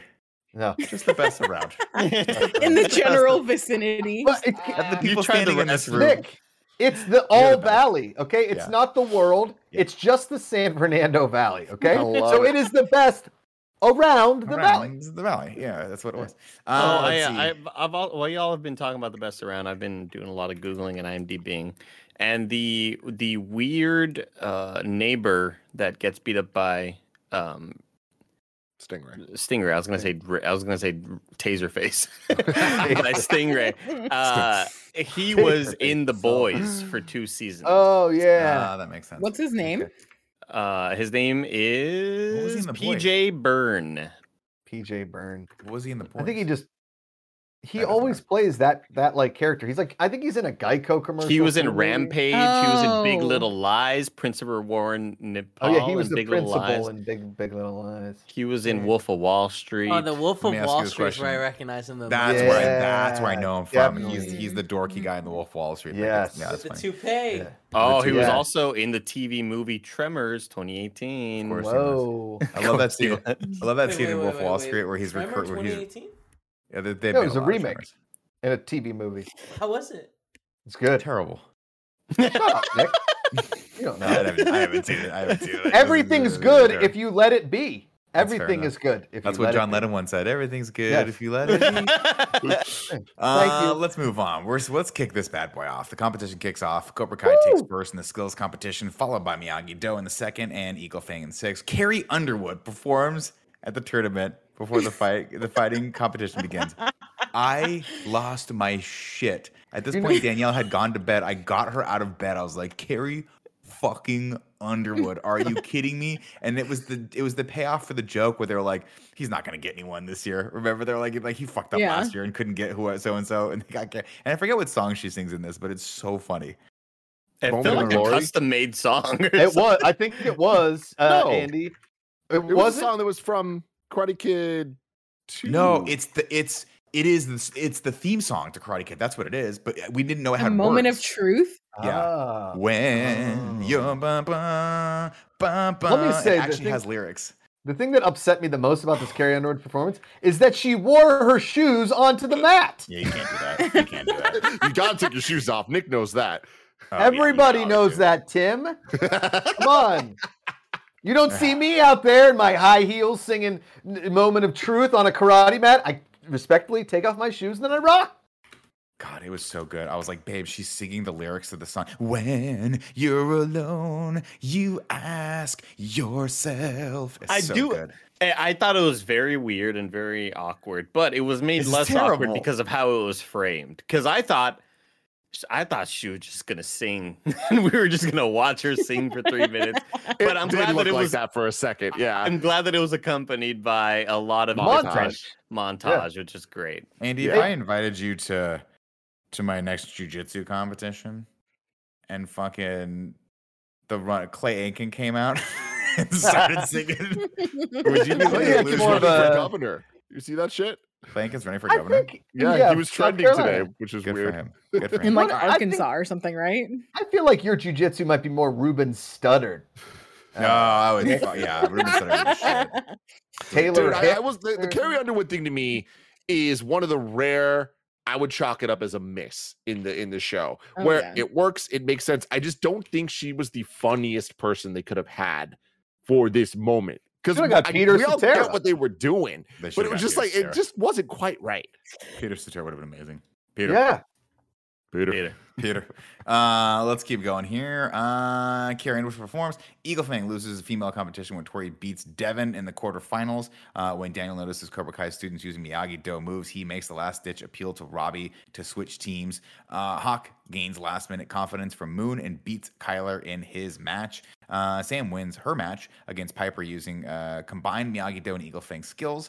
Kenny But and Robbie. she doesn't just do that. She does it because she gains the power to do Yeah, it by she's- looking yeah. over one shoulder and then looking over the other shoulder, and we're all here like, yes! Yeah. Great. Yeah, Tim. There's a devil and an angel. Mighty Oh, Dad. man. Mighty Dad's Devil Polarizer. and an angel.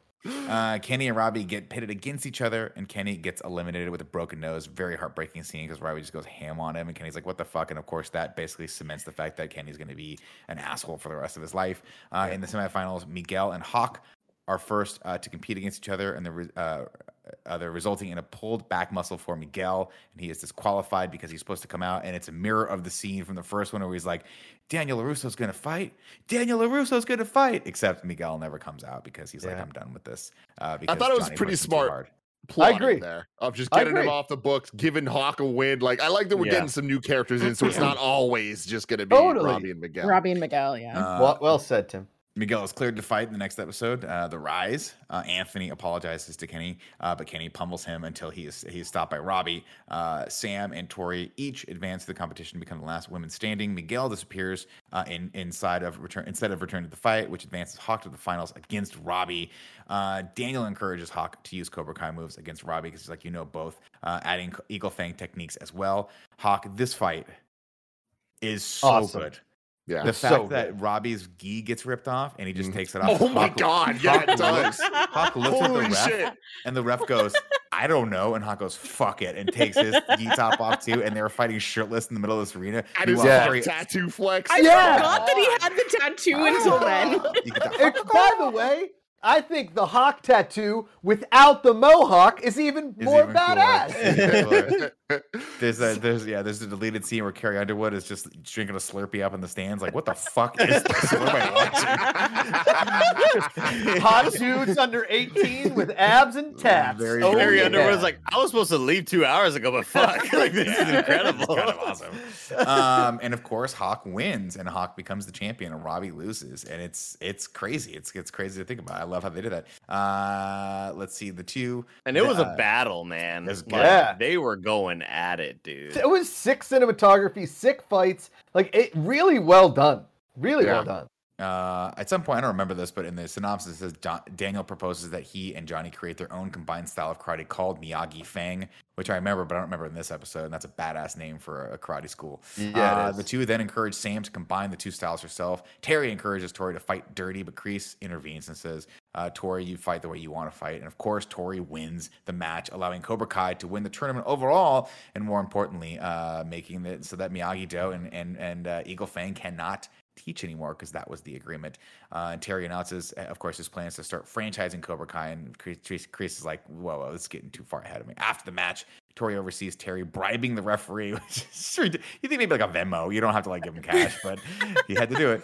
And she's like, oh no, did I not win legally? Robbie apologized to Johnny after. What's up? Wait, no. First off, we did pass the really important moment of like episode 9 ends with Miguel being paralyzed.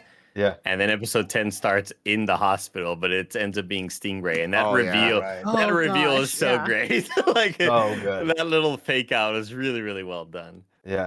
Of course, Tori seeing him bribe is going to play into the next season. The referee, because of course the deal's off. They can all teach. Robbie apologized to Johnny after he realizes that Cobra Kai's effects on him were bad, and the two reconcile, which is a very heartwarming scene. Kreese gets arrested for Stingray's attack after Stingray wakes up and tells the cops that it was him and Terry framed him. And Terry's just like, my grand plan has finally come to fruition. Like, what are you going to do with these guys? These karate dojos are going to lose you, but maybe they'll make like a marginal profit for you for the rest of your life. But it's nothing compared to like tech.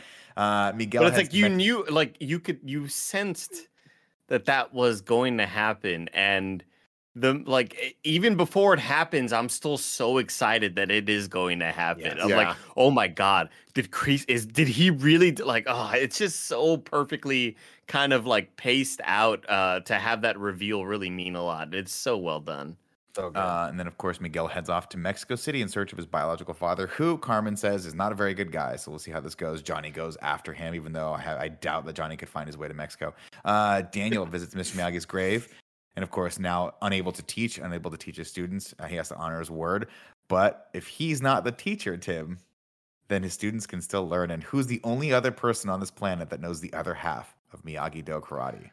Oh, Chozen. It's Chozen. And not only is it Chozen, there is still the lingering plot thread of what's in the box. What is that one lesson that they have never learned yet? Like they're saving that for a rainy day. And that's why I'm in for the Chozen stuff. Because Andy, I'm with you to an extent that the Chozen reveal wasn't the hypest moment because there were so many hype moments going on at once. And like, I feel like the end was such a whirlwind for me of the Tori seeing that like there was a payment from Silver, like that whole thing, the Stingray reveal that like it's like the Terry fucking got him to like, oh my god, all that stuff was so good.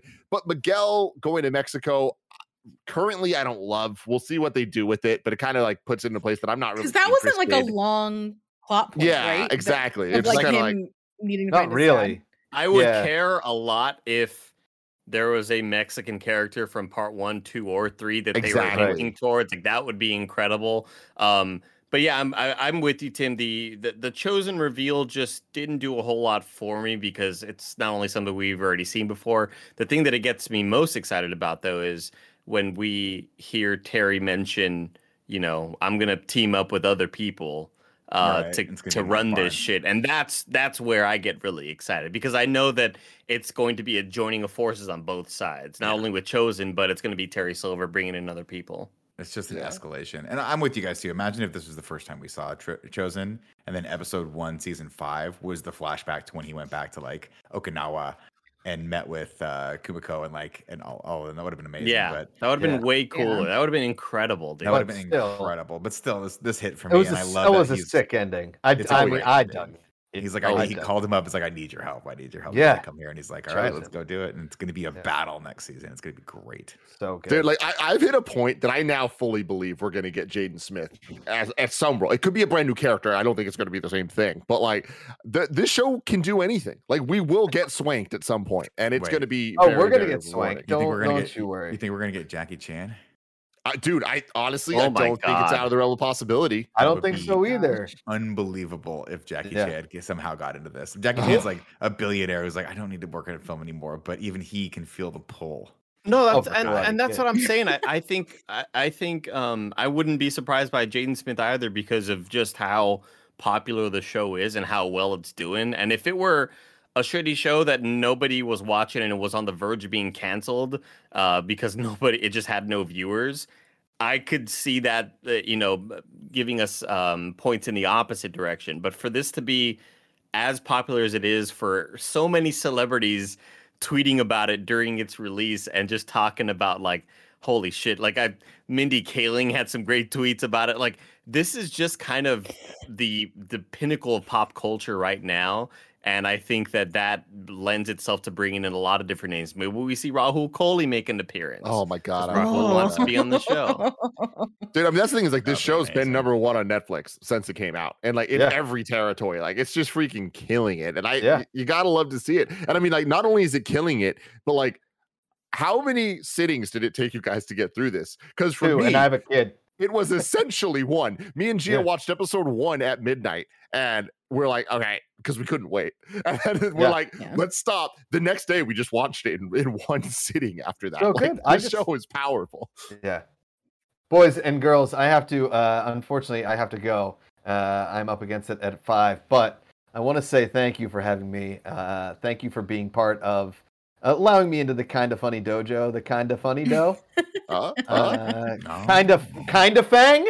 Oh. We'll workshop it, you know? Okay. You had it the first time. Tim. You didn't have to change it. But Makuga, I want to let you know, of course, we already know season 5 has been greenlit. You got to imagine that they're going to go for another December 31st. So next year, we'll have you back. We'll bring it back for Karate Kid and review. You'll love to see it. I have your ranking. We're going to do all the podcasts from the podcast. Yes. But until next time, I love you, dude. Goodbye. Love you guys. Thank you all so much. Bye. See ya. And so, Kev, do you have a overlay for this, or can you just pop on with the cameras? You'll figure it out. I trust you. I believe in you. Andy, can you hit me with haiku and review? Damn, I didn't know where. My bad. Hold up, Tim. Hold up. Hold up real quick, Timothy. Here we go. 7 syllables in the middle. You'll need 5 for the first and last line. If you're not poetic, no need to fret. And haikus don't need to rhyme. Haiku in review. Haiku in review. You can go to patreon.com/kindafunny to write your review in haiku form, just like Jeremy Zuccarello did. Return of Terry. He can be pretty scary. Made Kreese feel wary. Grant Burton says, Stingray spinoff when? Terry Silver went all zen. He was high back then. Kreese always pulls rank. Plenty more left in the tank. Good show. Needs some swank. Yes. That's really good.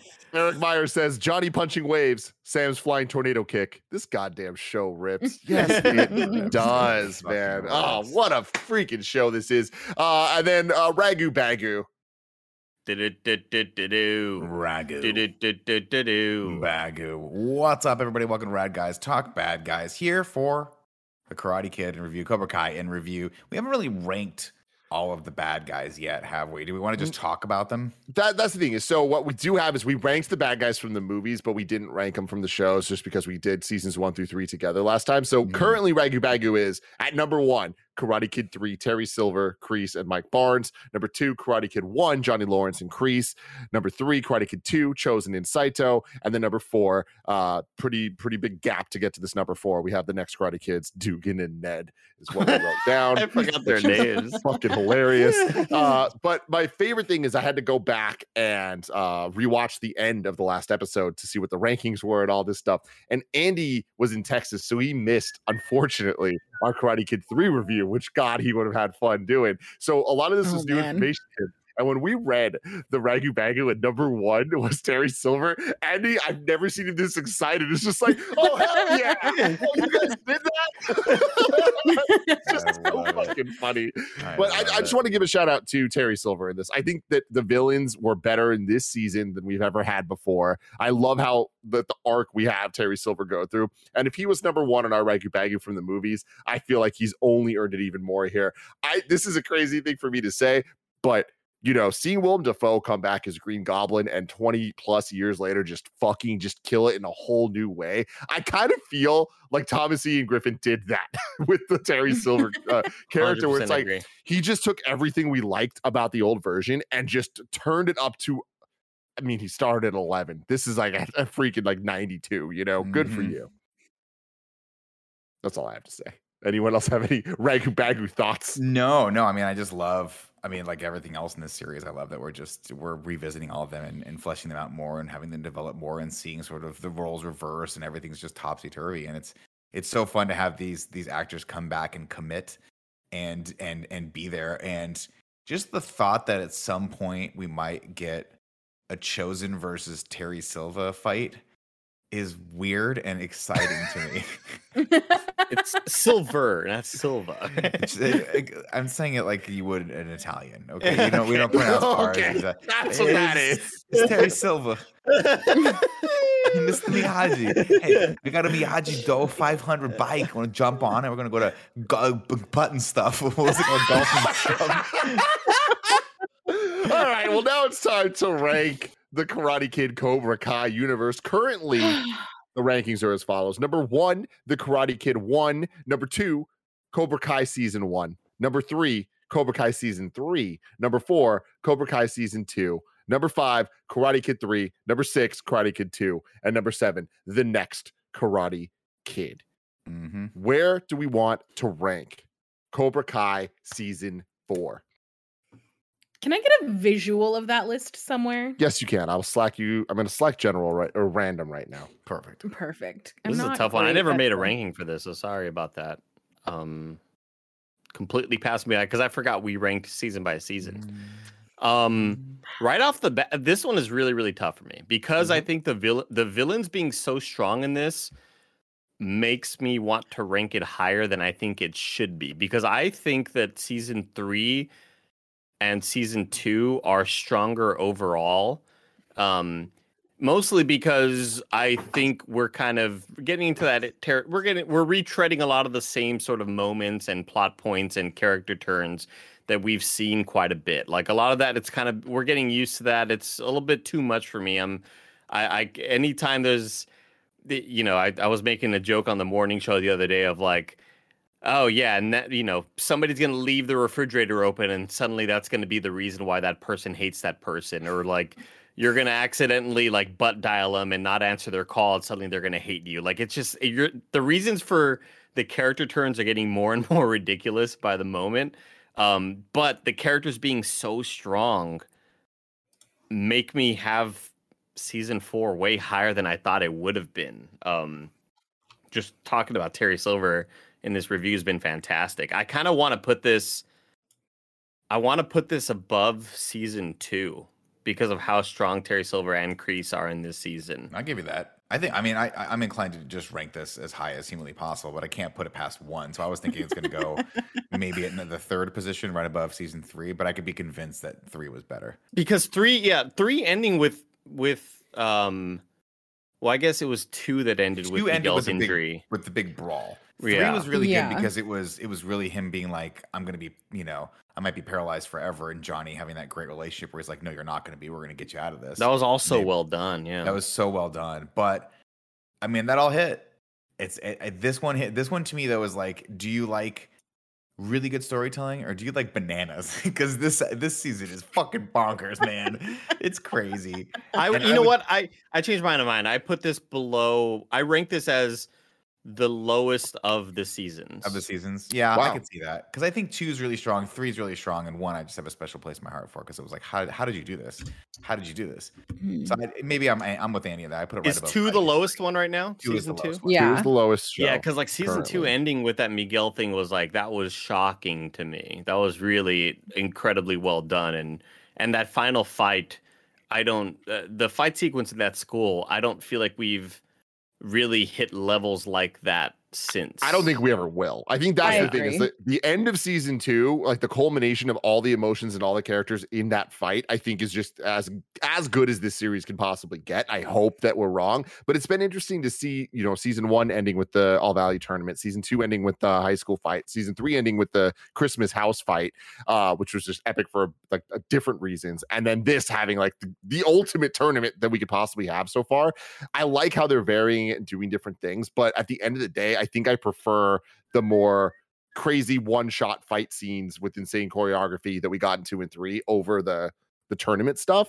Right. And it's hard because on any given day, I would rank these seasons in any order and be happy about it. Like they are all so close, and the fact that we're 4 in now, they have so many different strengths. Exactly. And I think that Terry Silver's just, it really does something for me. I don't agree with this list at all. Like it gets difficult for me where I would put season 1 last. And I love season 1, but I just think that each one has a lot more pros than that one. But I guess, yeah, because of that, I'd vote it at number 2 below The Karate Kid, the first movie. Joey, the deciding factor here. Oh, well, so I feel like I'm in a similar position of Tim, is that this would not be my ranking for the seasons. I would probably go 2, 4, 3, 1. Me too. So it's really hard for me to put anything above season 2 because I do that end fight is just so good. So I think because of that, I would put it underneath season 2. Yeah. I also didn't rank this originally, so I don't know why I'm now ranking. 4 votes. Kevin is the vote that counts, and Makuga, who puts season 4 at number 3 in between seasons 1 and season 3. So Kevin's might tie us though. Oh, sorry. I actually sent it to you, but I absolutely loved this season. I think that it like pushed things to a higher level that we've ever been at, and I think that Silver is phenomenal. Like him turning on Kreese and essentially taking over, like totally being unhinged, and now gonna be the like grand evil top tier bad guy. Like I loved it. I'm very excited, and that's why I'm putting this. Like I can't put it above Karate Kid 1 because like that movie's phenomenal, but I can certainly put it right underneath. So me and Kev are both saying number 2. Makuga has it 1 lower. Andy, where did you say you have it? It's gonna be 1 I had lower. this below all the seasons. Nick So I believe Sarbino, at number you're the 5. I was lower to that as well. Yeah, Nick, you started being like, I could see it as number 2. Number 3. I was gonna put it underneath Cobra Kai season 1. But So I moved it down. I would say me and Andy are put it below all the seasons. So me and Andy are down there, but you, Joey, Kevin, and Makuga boosted up to probably right above Cobra Kai season 1, right? Yep, underneath. So the Well, I ranking don't would count. be yeah. Oh, Joey doesn't count. What? I was gonna say I thought Joey got a vote. Sorry, So Joey. that means No, under season Makuga 1. is the 3rd highest, which brings it to the rankings are number 1, The Karate Kid, number 2, Cobra Kai season 1, number 3, Cobra Kai season 4, number 3, Cobra Kai season 3, 5, Cobra Kai season 2, 6, The Karate Kid 3, 7, The Karate Kid 2, and 8, The Next Karate Kid. We will return to Karate Kid in review next year with Cobra Kai season 5. And God, I could not be more excited. And I hate that we have to wait a year. Next week, we're returning to Scream in review with the Scream 5 Cream, whatever you want to call it. I'm going to call it 5 Cream. Until next time, I love you all. Goodbye.